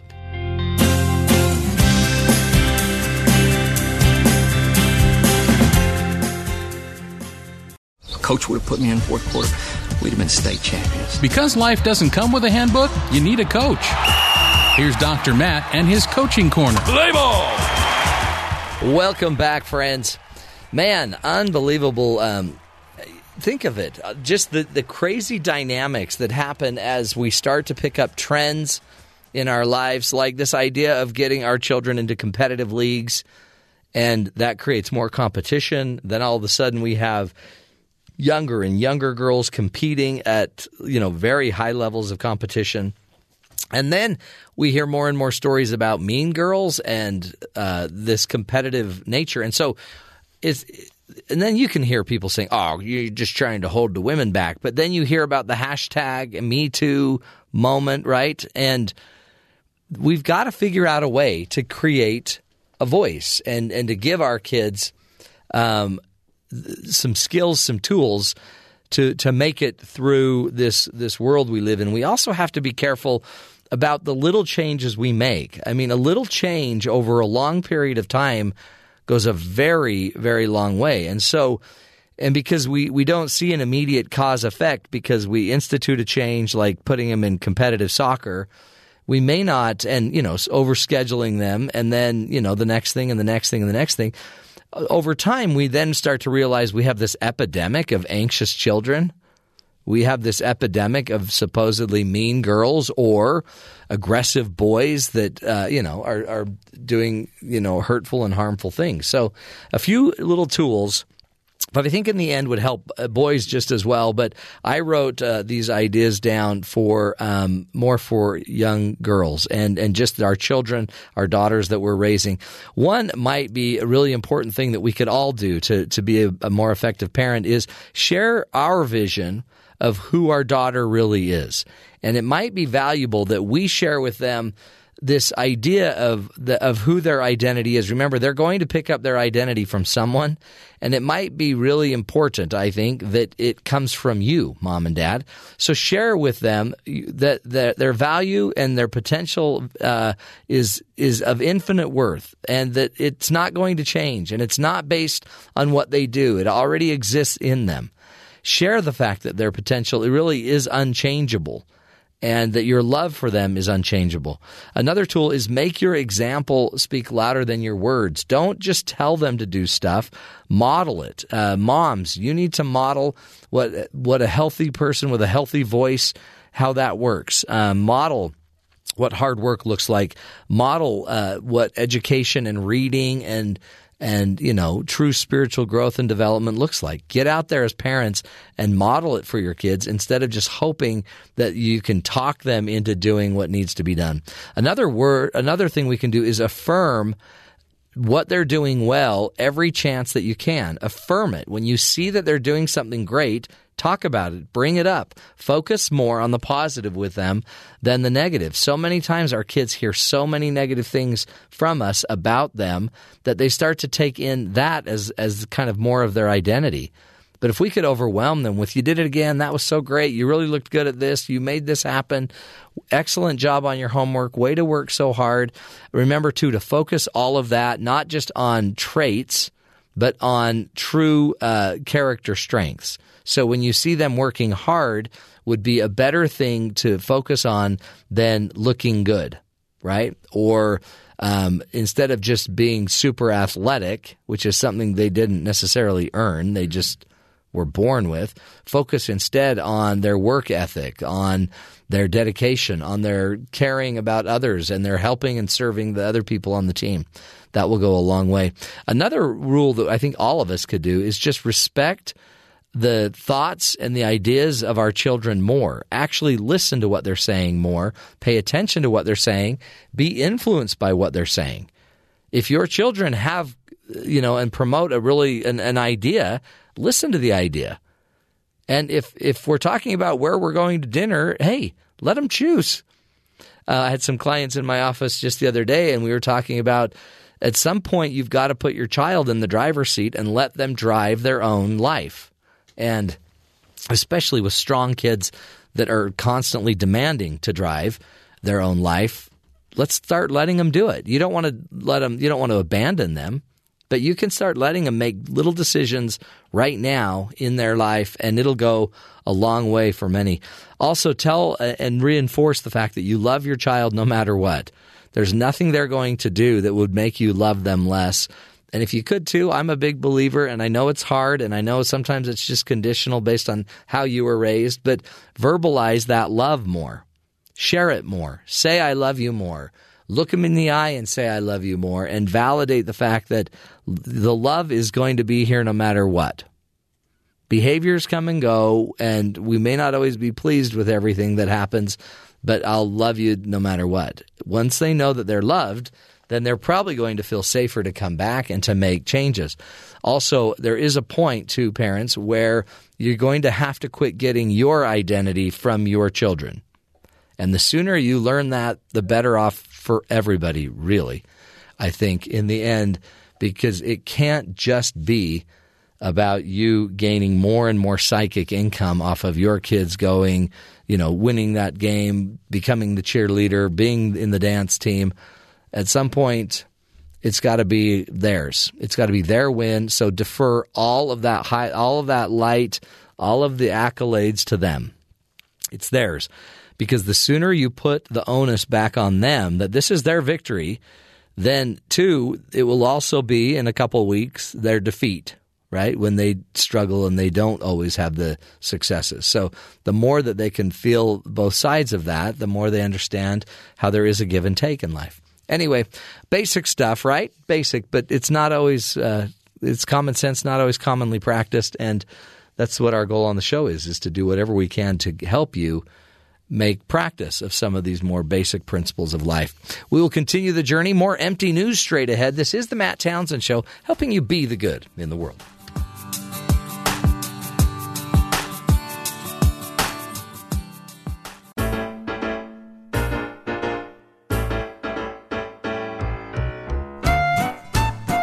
Welcome back, and now more headlines with Jeff Simpson. What's up, Jeff? Do you really want to know? Yes! Oh, boy. He's torturing a gaggle of geese. Looks like we're going with a Florida man. Okay. Surprise, surprise. Yeah. Googled how to rob a bank before robbing a bank. Now, we've seen this before, but it's interesting. There's one thing I want to point out in this. So before robbing a bank Thursday morning, a Florida man prepped for the heist by searching Google for instructions on how to rob a bank. People have done that before, right? Yeah, that happens. Cops charged that William Johnson, who's 26, made off with about $2,000 from a credit union in Largo, Florida. According to a criminal complaint, Johnson handed a teller an envelope with the words, "Give me money, no bait, I have a gun," written on it. Within minutes of the crime, a subject matching the description of the robber entered a nearby supermarket and purchased several lottery tickets, food, and a beverage. By late afternoon, cops had received multiple phone calls identifying Johnson as the bank robber. The sources had been bank surveillance photos that police had posted to Facebook. He was already planning another heist because he had already spent all of the money on rent and the food and the lottery tickets. Now listen to this. This is the part that I'm thinking you can help us out with as a relationship coach. Johnson's mother identified him as the man seen in the bank photos. What a great mom. So that's great. This 26-year-old's out there thinking, gee, thanks, Mom. No, yeah. That's what moms are for. I was going to get you a great Mother's Day gift, even though it's a few months away, and you turned me into the cops? Yeah. You're not getting a Christmas gift now. Isn't that a great thing? She cares enough about him to change his life. Now, the question is, would you as a parent do that, or would you protect your child? I think a lot of us protect our kids. Yeah? So you think a lot of people would not do what this mother did? Yeah. I would walk I don't know, I mean, that's a pretty big deal, but if I knew my kids broke a window at the school, we'd go to the school. Right. But I mean, we have no description of what state their relationship is in. But even if you have a wonderful relationship with your child, and they did something like this, we can't do that. Would you make him face the consequences? I would. And as a mother, you just grab his ear and you walk him down to the police station. And it could be one of those things where it's not until many, many years later that this child appreciates what their mom did. If ever, and he may never. But somebody has got to. Somebody's got to stop the pattern. Crazy, crazy story. But, boy, good parenting example for all of us. We will continue learning together, folks. This is the Matt Townsend Show.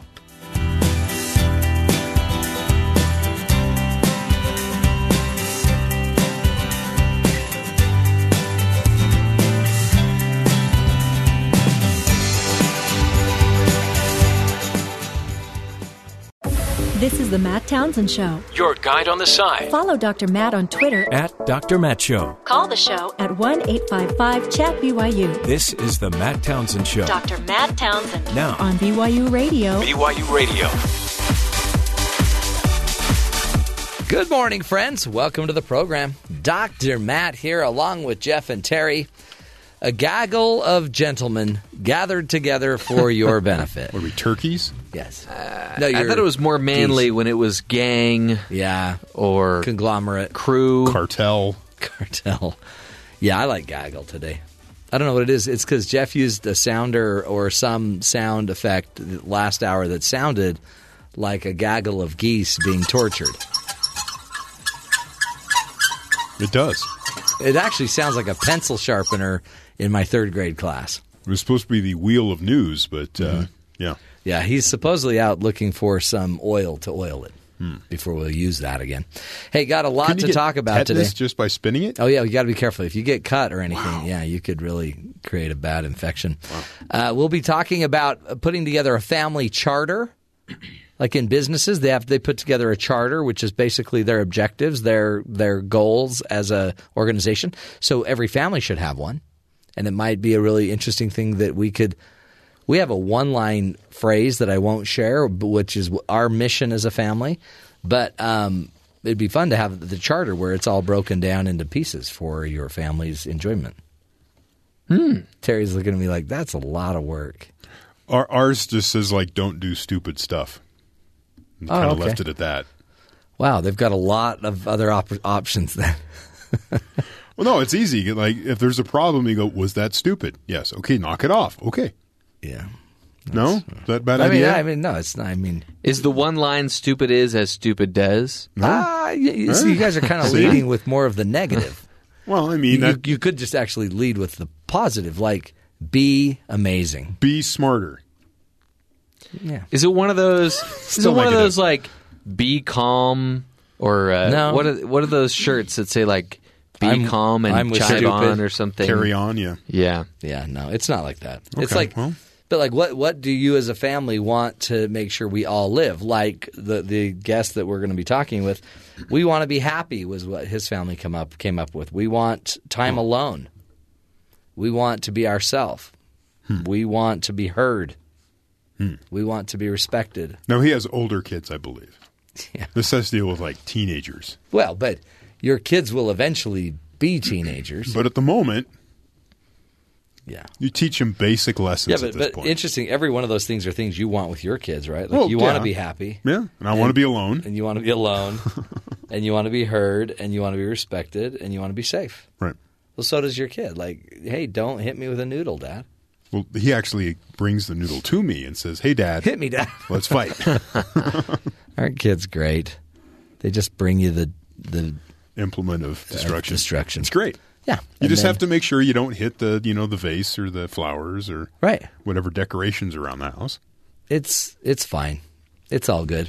Hey, this morning we were talking about how the kids are going back to school in Florida which has got to be a really traumatic time.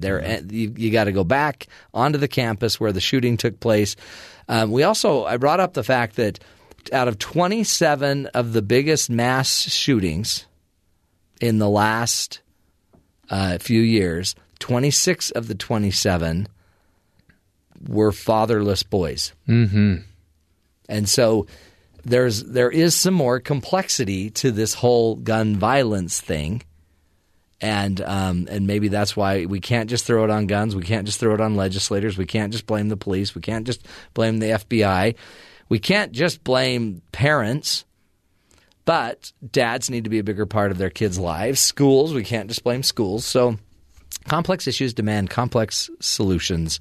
And one of the things, as we're talking about family charters today, it might be some awesome discussions that you should be having with your kids. If you are going to get involved and be attentive to your family. So we bring you these things so that you can make your life a little bit better today. Also, we're going to be talking with our good brethren from BYU Sports Nation and a little Ziggy Ansah update.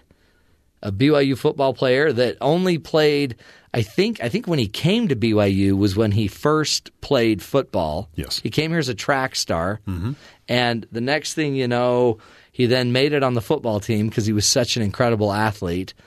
And then he happens to go pro, and now is he with the Detroit Lions still? He is. He's now going to be targeted as a, what do they call him, a franchise player, which means the guy's going to be making $17 million a year. Could be the highest paid player at his position in the league. Unbelievable. And 5 years ago, I don't think he knew how to play. 5 years ago, he didn't know football. Yeah. That is a cool story. So we'll be talking about that. But first, let's get to the rest of the headlines. Terry, what else should we be paying attention to? Senator Bob Corker. He was a senator, then he decided he wasn't going to run again. Well, apparently he's sticking with his decision to retire. Attaboy. So he was going to retire, then he decided not to unretire. Well, then what Now he's happened retiring. really was they realized they may not be able to get the person or a person they need to run for him. Right. And so they're begging him to stay, and now he's like, no, I'm going for real. So he was corked, then he was uncorked, now he's uncorked again? I don't know.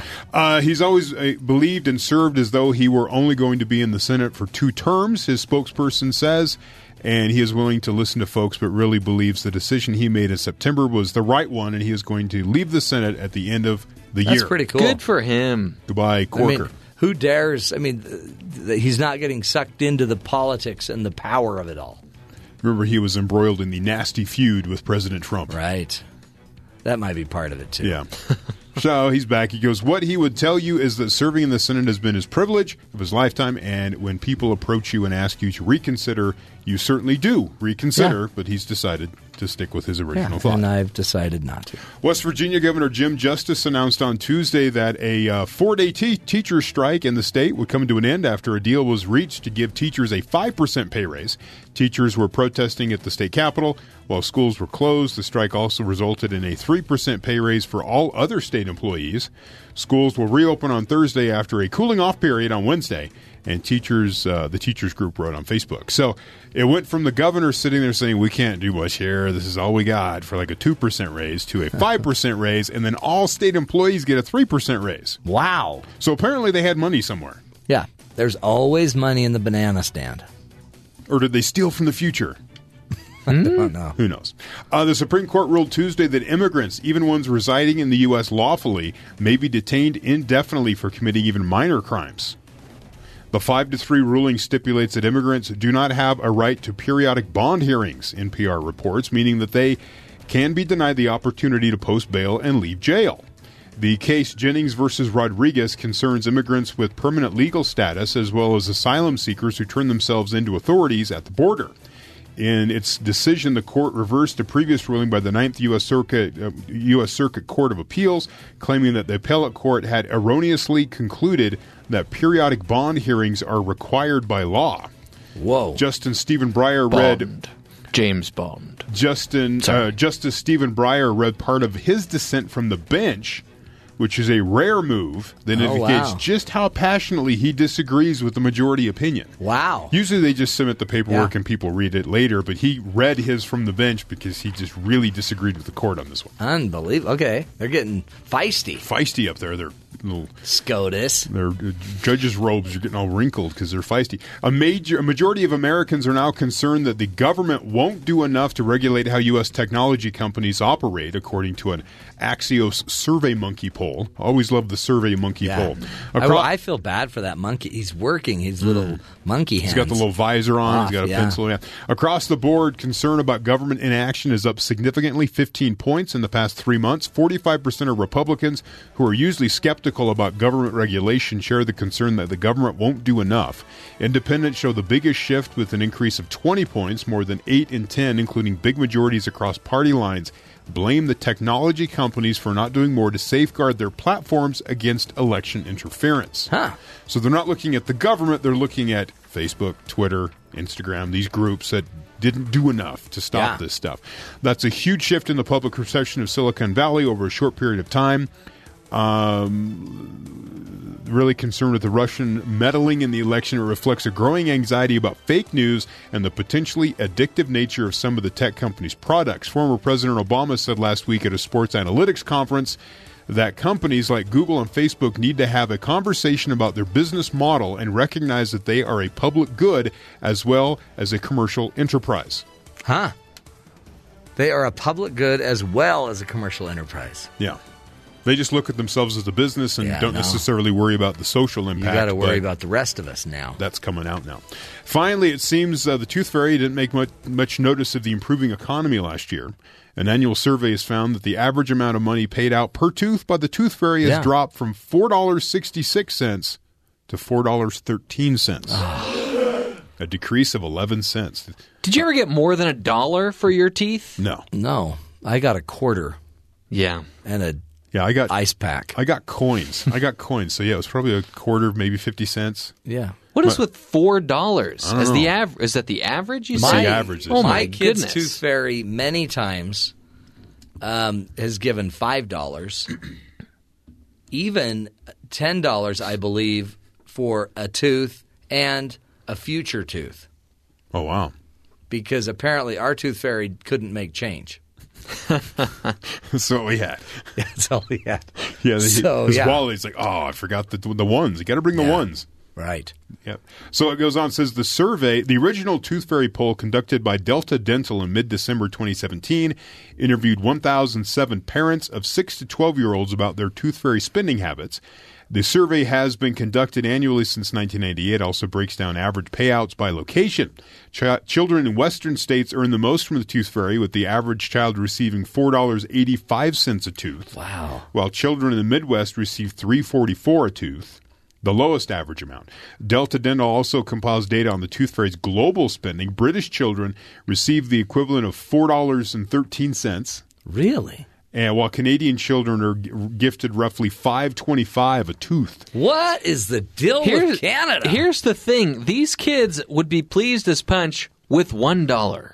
Just give them $1. They'll think that they hit the jackpot. Well, not in Canada. According to the poll, Japanese children receive roughly $70. What? For a tooth. Well, their teeth are very clean. Is that what it is? Yeah. Okay. That's crazy. Yeah. I actually, sheesh. We've talked about this. I explained to my son, we go to the store, he likes Hot Wheels. He sees one of them, he goes, Dad, I want one of those. And they're like, it's like $1.25. And I go, do you know how much that is? That's like one tooth, but you have to actually have two tooths. So that's worth two teeth.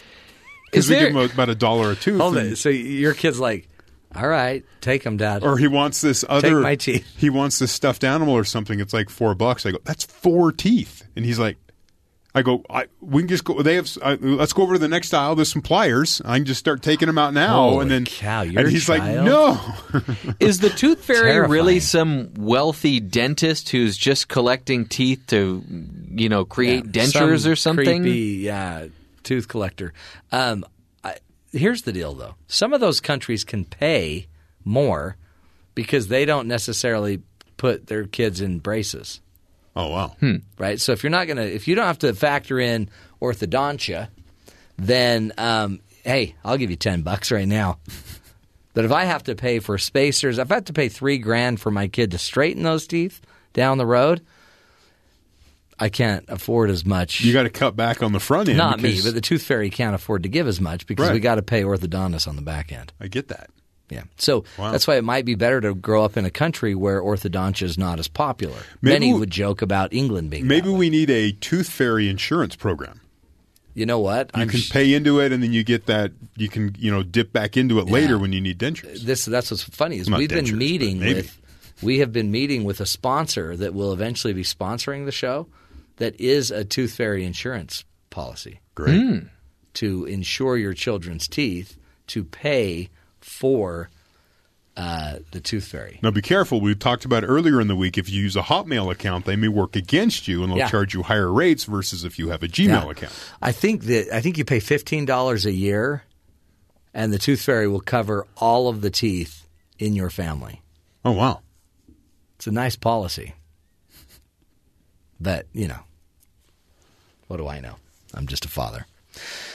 Okay, this was an interesting thing because my daughter is having twins, a girl and a boy, and she's struggling to decide what to name the children. I mean, I thought it was obvious. Matt for the boy. And Matwina? And Madison. Oh. Which would be spelled Matt, M-A-T-T, dash, hyphen, of course. I, capital I. Yeah. Dash S-O-N. Mad Eye Son. Anyway, wow. Why I bring this up is because in these college players, apparently Terry's been doing a study. So I got on Reddit, and they have a college football channel that I follow because it's kind of fun to see people talk and fight during football games. And in the off season, they're bored. So they come up with different things, and they pulled all their users to come up with the most unique names in college football at each position. That's cool. It really is. And so and these are just because you guys are going to probably be having more and more and more kids. I'm done having children, but you two, of course, will be having a lot more. Here's some more names for you. By the way, the best name at quarterback is Max Bortenschlager. Bortenschlager. That's a great quarterback name, right? It's a great name, yeah. By the way, running back, Squally Canada from BYU. Right. Wide receiver, Pooh Strickland. You know he got beat up. There's Albert Pujols in baseball on the Angels. Yeah, it's totally true. Tight end, CJ French-Love. Yeah, all these names sound fake. Offensive tackle, Coy Cronk. Cronk him, Coy! Cronk him! How about, this is a good one, offensive tackle, Biruz Yakubi. Huh. That's a great name. Yeah. How about Jet Toner? Stanford, kicker. He's a kicker. Jet Toner. Defensive tackle, Hercules Mataafa. Hercules. Really? Yeah. This is my favorite. If you're a defensive lineman, what would you want your name to be? What's the perfect name for a defensive lineman? Brick Tubman. Ooh, that's a good one. No, D-liner. D-liner. It really is his name. And so then, you name your kid that. How do you know if he's going to grow to be of any size? Well, but when the kid comes out at 14 pounds. Okay, well, not necessarily. 99th percentile, you're like, that chubby little kid's going to be a liner. And your last name's already Liner, so he's going to be on the line. So let's call him D-liner. All right. But his name's probably like DeAndre Liner. Right. They just call him D. D. How about this one? Because there's always seems to be one of these in every high school or college. Greg Gooch. Yeah, there's always a Gooch. There's always a Gooch. That's a great name. That is a great name. Back in the day, there was the show Different Strokes. The bully on the playground was known as the Gooch. The Gooch, I remember. Whoa. Those were the days. How about this one? I guess cornerback. Is that a CB cornerback? Christian Slaughter. Seems really. So if your last name is Slaughter. Yeah. There were a lot of people that. Do you put Christian as the name? I mean, there was the Crusades. No, but I really want to go for Christian Slaughter. You mean Christian Slater? No, it's Christian Slaughter. It's kind of violent. How about Quantrez Knight? That would be a great name for your next boy, don't you think, Jeff? Or a romance novel. Ah. Quantrez Knight. On a Quantrez night in the Serengeti. Wow. How about Mac Loudermilk? Loudermilk? What is that? Okay, by the way, just guess the position. Who would be called, and so, Al Michaels up to whatever, I can't give away the position. Max Loudermilk is now. How do you spell Loudermilk? Louder, like louder, milk. That's actually the name of a TV show, too. Is it really? Loudermilk. What Linebacker? position would you? Nope. No? Punter. The water boy? Oh. Loudermilk? He's the Loudermilk. Punter? Huh. Where's Loudermilk? Did Loudermilk miss that? Wow. What name would you give the water boy? Bruce? Gus. He just gets the first name. He doesn't get the last name. Just Gus. Gus Gatorade. Or Gatorade. And that's not even his name. That's just a demand. Gus Gatorade. Now! Oh, names. These parents setting their kids up, I guess, for success. Cool stuff. We'll continue the journey straight ahead. We'll be learning about a family charter. This is the Matt Townsend Show.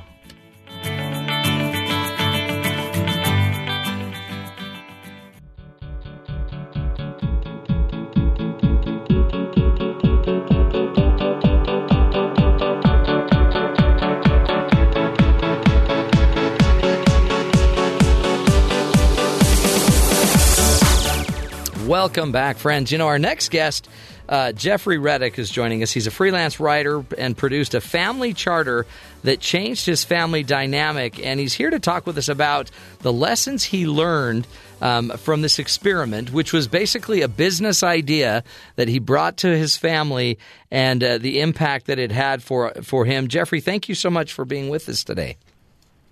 Thank you, Matt. I'm looking forward to the conversation. This is, to me, it's such a fascinating idea. You basically took a charter. Maybe explain to us where you got the idea of a charter, and then how you decided to incorporate it into the family. Sure. This is sort of one of those cases of life giving you lemonade instead of lemon. We've got two kids. Our son just turned 5, and our daughter's 10, and we were kind of realizing the discipline approaches that we had were not working so well anymore. When the kids are younger, you can just kind of send them to timeout because everything's reactive. Don't cut the dog's hair, right. Go to timeout. But as they get older, it gets a little bit more complicated, and we were trying to figure out, well, what's our next step? What do we do next with this? And it was a confluence of events from outside the house. What first happened was our daughter's teacher started emailing the class parents that she was working on a charter for the kids in the class. And I was curious about that. I hadn't really heard about it, and so I started looking online at stuff. And around that same time, my wife, who works in HR, talked to me and said, we're doing a similar thing in the office, just so that we can relate to each other better. And I thought, well, it feels like somebody's trying to tell me something here. Yeah. And so that's how we started. It really is. It's kind of interesting how, kind of this convergence of ideas from your kids' schoolroom, from your wife's work, and then all of a sudden you're thinking, hey, this might. And by the way, and the need, right? I mean, when all of a sudden every other way you've tried to get everyone on the same page and discipline, it's not working, you're almost willing to try anything. Right. And part of why we were willing to give it a try is when I reflected on it, I thought, okay, well, the teacher spends 7.5 hours a day with these kids. My wife's at work for, 9 or 10 hours a day sometimes. And on weekdays anyway, we're with the kids, maybe an hour in the morning if they wake up on time. Yeah. And that's just trying to get them out the door. And then at night, it's anywhere from 2 to 3 hours, depending on when everybody's at home. So I thought, if people are trying this approach to relate to the people that they're with the bulk of their day on a better basis, maybe we can kind of muddle through here as well. Yeah, no, totally. Tell me, so how did the process work? How did you get everyone involved, and did you? And how did you go about creating the charter? Well, it was the first thing we had to do was kind of explain it a little bit to our son. He just turned 5, so he's maybe on the extreme low end of being able to meaningfully participate in this process. Yeah. He can't read most of the words that are in the charter. It might Right. say that we never give him ice cream anymore, for all he knows. But like I said, my daughter had been through the process in her classroom. My wife had been through the process. They kind of explained to me, the initial hashing out experience, and then we all sat around the dinner table and just talked about, well, what do we want to feel like in this family? You know, what are the feelings that we want to have as we interact with each other? And you end up with, you know, sort of a word salad there, or, you know, there's a lot of everybody kind of stepping on each other to talk and make sure they get their thoughts out and are heard. But then it sort of coalesces, you know, you see similar themes over and over and over again. My daughter especially wanted to make sure that she was not being unfairly targeted by her parents. Yeah. You know, because when we hear the two of them squabble, because she's older, we expect a little bit more of her, that she's able to rein herself in and not get drawn into an argument with a 5-year-old. Yeah, right. So she wanted to make sure that the big thing for her was, you need to hear both sides of the story, Dad, before you start in, okay? Yeah. Oh, that's funny. Because but that's what she'd want, right? A teenage girl. Is she a teenager yet? She's 10. 10, so yeah. She's looking at it. You know, it's interesting. She's standing on the cliff and Yeah. she's looking out there. And yeah, she you know, her experiences with her friends, that's a lot of what we hear if there's disagreements. Well, I was trying to explain what I meant, and she just wouldn't listen, you know. So, yeah, that is a big theme in her life right now. So what out of the process, then, I guess you narrow down all of the, you know, disparate ideas, but they, like you said, they kind of cling together. Some of the ideas have certain themes, and then I guess you just slowly forge them into a language that we all agree on? Yeah. So we ended up with, now this is just our first draft, and that's the other advantage of this, is it can be changed. Yeah. You know, as people get older, if there's patterns of behavior that we see emerge that we need to address in this, we can. So the 5 big themes that we started with were we want to feel happy, we want to feel heard, we want to feel respected, we want to feel safe emotionally and physically, and we want to feel loved. And so from those big themes, then we've got a bunch of bullet points about, well, how do you show, you know, how do you make sure that people feel happy? Yeah. And that includes things like, don't show mean faces. That came from our son. Huh.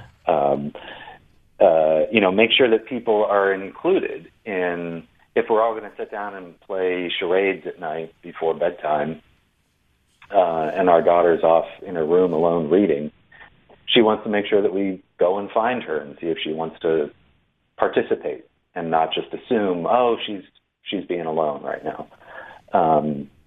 So that's how it kind of worked for us, is to have the big themes and then bullet out specific ideas. How did you because it's interesting, they're so very general but very principled oriented that you can see that literally hundreds of ideas could be an offshoot of wanting to feel happy or wanting to be heard. And so you don't need to almost manage the minutia. You just need to know our rules. Have you seen it change the behavior? Have you seen it – is it a tool you can use now to better inform how we discipline and what we're doing with each other? I think so. And the point you just made, it is outside of the minutia. You know, you've got these ideas, and you can refer back to that. So, you know, if the kids squabble, or if my wife and I have a disagreement, you know, I'm sure that never happens in your house. No way.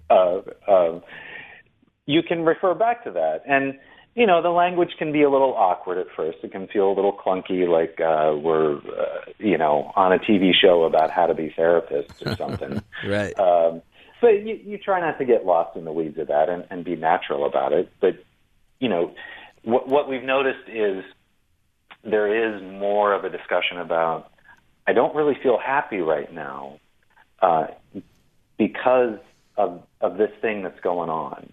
So can we talk about what you're feeling and what I'm feeling? Because, you know, part of what we realized as we started to write out the specific points, in a way you're describing, starting to describe a little bit of the behavior patterns that people fall into. You know, and that can be kind of banal. You know, you see your neighbor in the morning and just wave hi and say hi, and, Right. you know, go on with your day. But in a family, that can lead to kind of, you know, a deep-seated, like, resentment. You know, Yeah. the part of your behavior pattern is that every morning your little brother, you know, pulls your pigtail. And that's just what he does, and he thinks it's funny, you know. But after a few weeks of that, and then you explode and slam the door and scream at him. So we realized, okay, we're kind of describing patterns that people feel like they've been falling into. So again, you know, now that we've made it a physical thing, you know, that you can. Once it's sort of outside of your head, you can more easily describe it. You can point to that and say, I think we're in this you know, this dance that we do. Let's see if we can get out of that. No, that's powerful. Do you, I mean, it seems like, too, it's something that can actually, because it's so principled in a way, so general, it'll stand the test of time. Even if you have to amend it or adjust it, it also seems like it pertains to your marriage just as much as it does your family. Do you? I would also assume it would probably be good to just talk about regularly, or let it come up in an issue, or like I was thinking about. One of your principles is we want to be respected, and like when one of my boys will go play a game, I want his brothers and sisters to go watch his game as much as they can. And now I have language I would be able to use because that's how we respect our brothers. Right. That's a good point.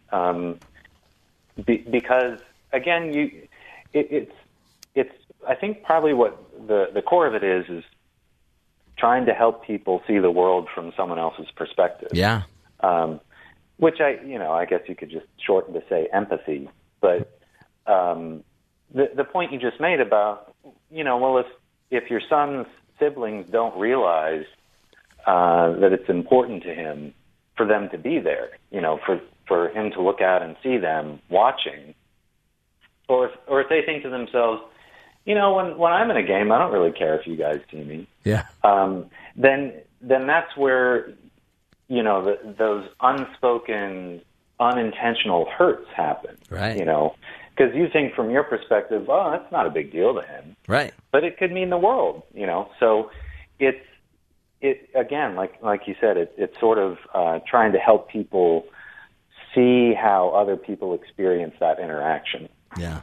No, it really is, I think, a powerful thing. And I know, you know, it's also just the mere fact you're having these conversations that really might be the most valuable part of all of this, isn't it? I think so. And that was part of what my motivation for it. You know, like we talked about a second ago, with my daughter almost being a teenager, almost being to the point where she's going to be dealing with the difficulties of middle school to begin with, and then high school. As I thought about those coming years, I thought we just need to keep her talking to us. Mm-hmm. Even if what she's saying is telling us stuff that's bad, you know.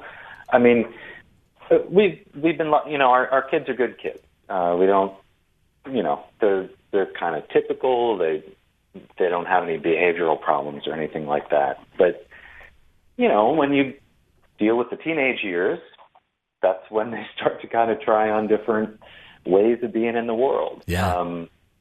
And so we wanted to kind of lay the groundwork that she could keep talking to us. So if she has to tell us that she, you know, fails a chemistry test in middle school or high school or whenever it is, we want we want her to know that that's something that she can tell us. We kind of realized if all we ever do is kind of reactive punishment based on a behavior, so timeout or grounding, kind of what you're unintentionally teaching, if that's all you're doing, is you got to get better at hiding that. Mm-hmm. Right. Because otherwise you'll get grounded. So I really got to learn how to make sure they never find out about that test that I failed. Yeah. So we, like you said, the talking is the core, and so I almost think sometimes that the kids, especially at this age, would like to just go back to only doing timeout. Right. They'd love it. Can I take my phone to timeout, Dad? Right. So I don't have to talk to you anymore. That's right. But I do think in the long run, it's kind of demonstrating, no matter what you do, we're not going anywhere. I love it. We're not giving up on this, and so we're going to talk about it. Yeah, I love it. I love it, Jeffrey. And I love, too, just that you're a dad bringing this to us. It's just real-life examples and real-life work. Jeffrey Reddick is his name. You can go to his website, jeffreyreddick.com, where you can find out about all of his writing. He writes for Fatherly, Lifehacker, Deadspin, Deseret News, a lot of great sites that are using his content as well. And he's just informed and trying to, not trying to be preachy about it. It's just an idea. But it worked, and it actually is doing whatever it's supposed to do by opening up conversation, creating probably more trust, more safety for everyone in the family. Jeffrey Reddick's his name. We're going to continue the journey, folks. Straight ahead, we'll be visiting with our good friends from BYU Sports Nation.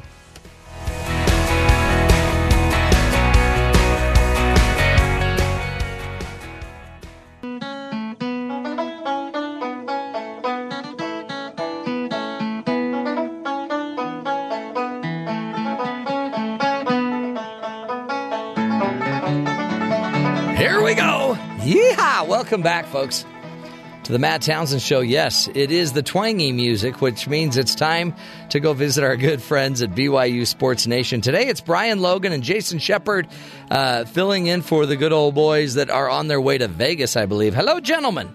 Hello. Are you playing this music because I'm from Missouri? Yes, exactly. That's exactly why. I didn't want to offend you. I like this music. I enjoy the music of the banjo. Man. I think that there's banjos in heaven. Of course. Bluegrass. It's the heavenly music. I think David played the banjo. Oh, no, that was a harp. Yeah, that was a harp. Yeah. But he could play it like a banjo. Yeah, right, exactly. That's what they say. It's a great point. Hey, guys, I've got it. In fact, could we be more blessed than to have Brian Logan, who finally moved Spencer and Jerem out of their seats? Hey, man, you are making me turn purple, making me blush. Dude, I'm so glad you're here today because I want to talk Ziggy Ansah. Did you guys hear that news? Oh, yeah. We've heard it, and that's going to be one nice tithing check. Can you? Yeah. Ziggy Ansah has played football for 5 years of his existence, and 3 of those were in the pros, right? Yeah, something like that. Unbelievable. And so he's now with the Detroit Lions. I guess they tagged him with the franchise tag, which means he'll now get paid the most money for the position as defensive end in the NFL, $18 million a year. Yeah. That's like Matt Townsend contract. No, it's stuff. not. It's not that yet. I mean, Oh, he hasn't reached that level yet. No. He's getting there. Oh, wow. My bad. I apologize. No, I didn't. I didn't want to create a stink or anything. But yeah, he's getting there. He's slowly closing in on it. But I mean, did you play? No, you didn't play with him, did you? Brian's like, that's rude. Yeah, I played with him. Did you? I played with him, but I didn't play with him. So his first year in 2010, the stories of him not knowing how to put his pads on and things like that. That was my senior year. Was that true though? It was all new to him.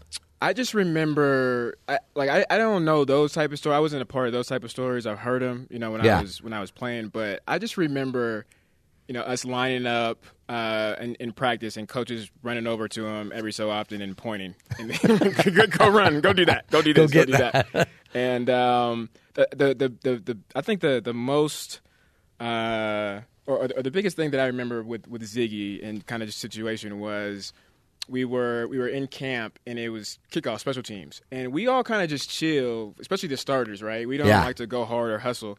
It's a break time for us if we're not on it.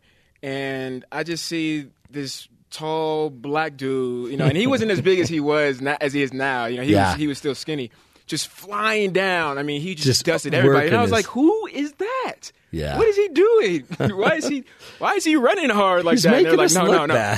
He's a sprinter. He's a sprinter from, he was on the basketball team and on the track team and yada yada yada.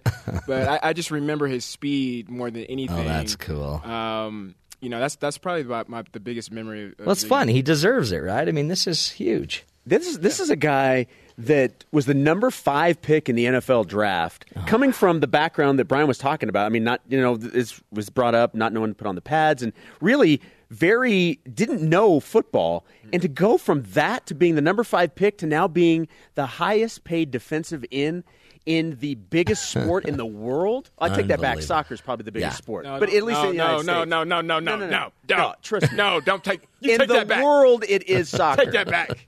But yes, you know what I'm offended, saying. Brian. The other football, if you will. The other football. America is the world.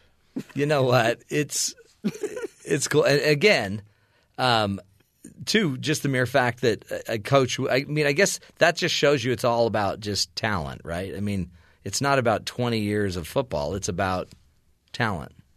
I think it's also about time. Yeah, time. I mean, that all plays a part. I mean, I would say you're right 100%. I mean – at the end of the day, somebody that's bigger, faster, stronger just got a gift. It's always going to win. Yeah, that's just what Jason taught me a couple months ago. Life math. It's just facts, right? But when you have guys that are undersized, don't have as much talent, somebody like myself, you just got to work 20 times harder to keep up with the Ziggies of the world. Right. So, you've used your looks, I think, more, don't you think, Brian? Like. Because you didn't have the size, you had to just go on your rugged good looks. Oh, yeah. Definitely. And his 8-pack, which I didn't even know existed. I know. He's the only guy I've ever known that actually has 8 abs in front, and then he has an extra 2 on the back. Ooh, back abs? Yeah, back abs that he brings to the front when he needs them. Do we call those? Never mind. I was going to say babs, but yeah, you could try that. But yeah, Barbra Streisand doesn't like that. So what's going to be on your show today, guys? Lots of basketball and football talk. Obviously, we're going to talk about Ziggy. I mean, that's huge You got to news. talk, yeah. But it's also kind of got us thinking, what is BYU's greatest success story? Huh. So, and honestly, there are a lot of different ways you could go with that. So that's one of the things that we'll talk about. Cool. We're obviously getting ready for the WCC tournament this week. Greg Wrubell will be on the show. Trent Playstead, former Cougar, will talk a lot of hoops as the Cougars get ready to take on the Toreros coming up Saturday at the Orleans Arena. Oh, man. Now, are you guys together all week? Just today. Oh. Shows from Vegas. You sounded so sad. I know, because I don't get to talk sad. to That Brian makes you feel enough. proud. I mean, I see you all over the place, Jason. Mm-hmm. But Brian, I can't believe how much I've missed him. Man, you are seriously making me turn purple. Because I love you. You know that emoji with the monkey when he's putting his hands over his eyes? That's what I'm doing. Is that what you're doing? It's see no evil monkey. Thanks, man. Well, I appreciate it. And, I wish I could come on. Well, I just step into the building and immediately feel at home and feel the peace. Drop by. Whenever you're here, feel free to come by. I'll give you a truffle. Oh, okay. I'm going to avoid running into Matt for a while so that when he sees me, he appreciates it more. No, I see you walk by my little window here that I get to peep out into the world, and I think there's a ruggedly good-looking guy, too. Thank you. You and my mom think that. Thank you so much. You know he's talking about me, right? You guys, what? You know he's talking about me. You guys have more abs per pound than any other television team. You got to play the game, man. It's like dating. It's like Dave Rose and Clyde Drexler. How many dunks did you guys have that year? 72. Well, how many did you have, Dave? 1. If you call it a dunk. Yeah. But hey, combined, we were 72. That's so good. Well, guys, we love you. Be good. Have a great show. Knock 'em dead. Brian Logan, Jason Shepard on BYU Sports Nation. They're covering it today while Spencer and Jerem are on the road to Vegas, and it's always fun. So tomorrow we'll be hearing from them in Vegas, which is always interesting to find out what those two wonderful saints are doing in Vegas. They're at the craps. No. Doing the craps. Yeah. No, they don't. They just usually go to a movie. So usually by Friday they're doing a movie. They go to the pool and sit around, but it's usually colder. It's like the two things you can do when you're a practicing member of the LDS Church. And they work a lot. They do a lot of work while they're there. So, hey, let's get to the hero story. Our hero today, listen to this. Keisha Edwards, 24, of Wolverhampton, England, has lived with epilepsy for almost 10 years, and sometimes she goes into seizures. While it might be a terrifying moment for her children, little Tion, who's 5 years old, has learned to stay calm and deal with the situation like an adult. Last week, after Miss Edwards suffered an episode at about 9 a.m., he made sure his two younger sisters, Soraya and Shala, were safe before alerting a neighbor.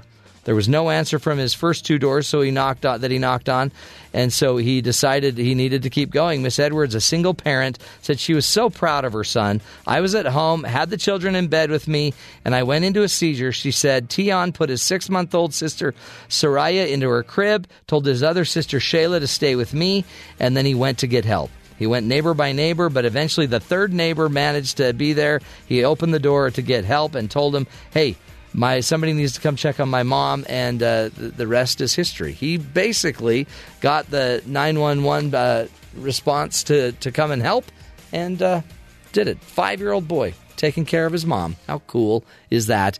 So, Tion, you're the hero of the day on the Matt Townsend Show. And folks, the world's filled with them. You're one of them. Let's just all step up and be the good that we need to be. That's what we're trying to do on the show, is let you see that there's a lot of good out there, even though it doesn't always make the news. Up next, BYU Sports Nation. Stick with us.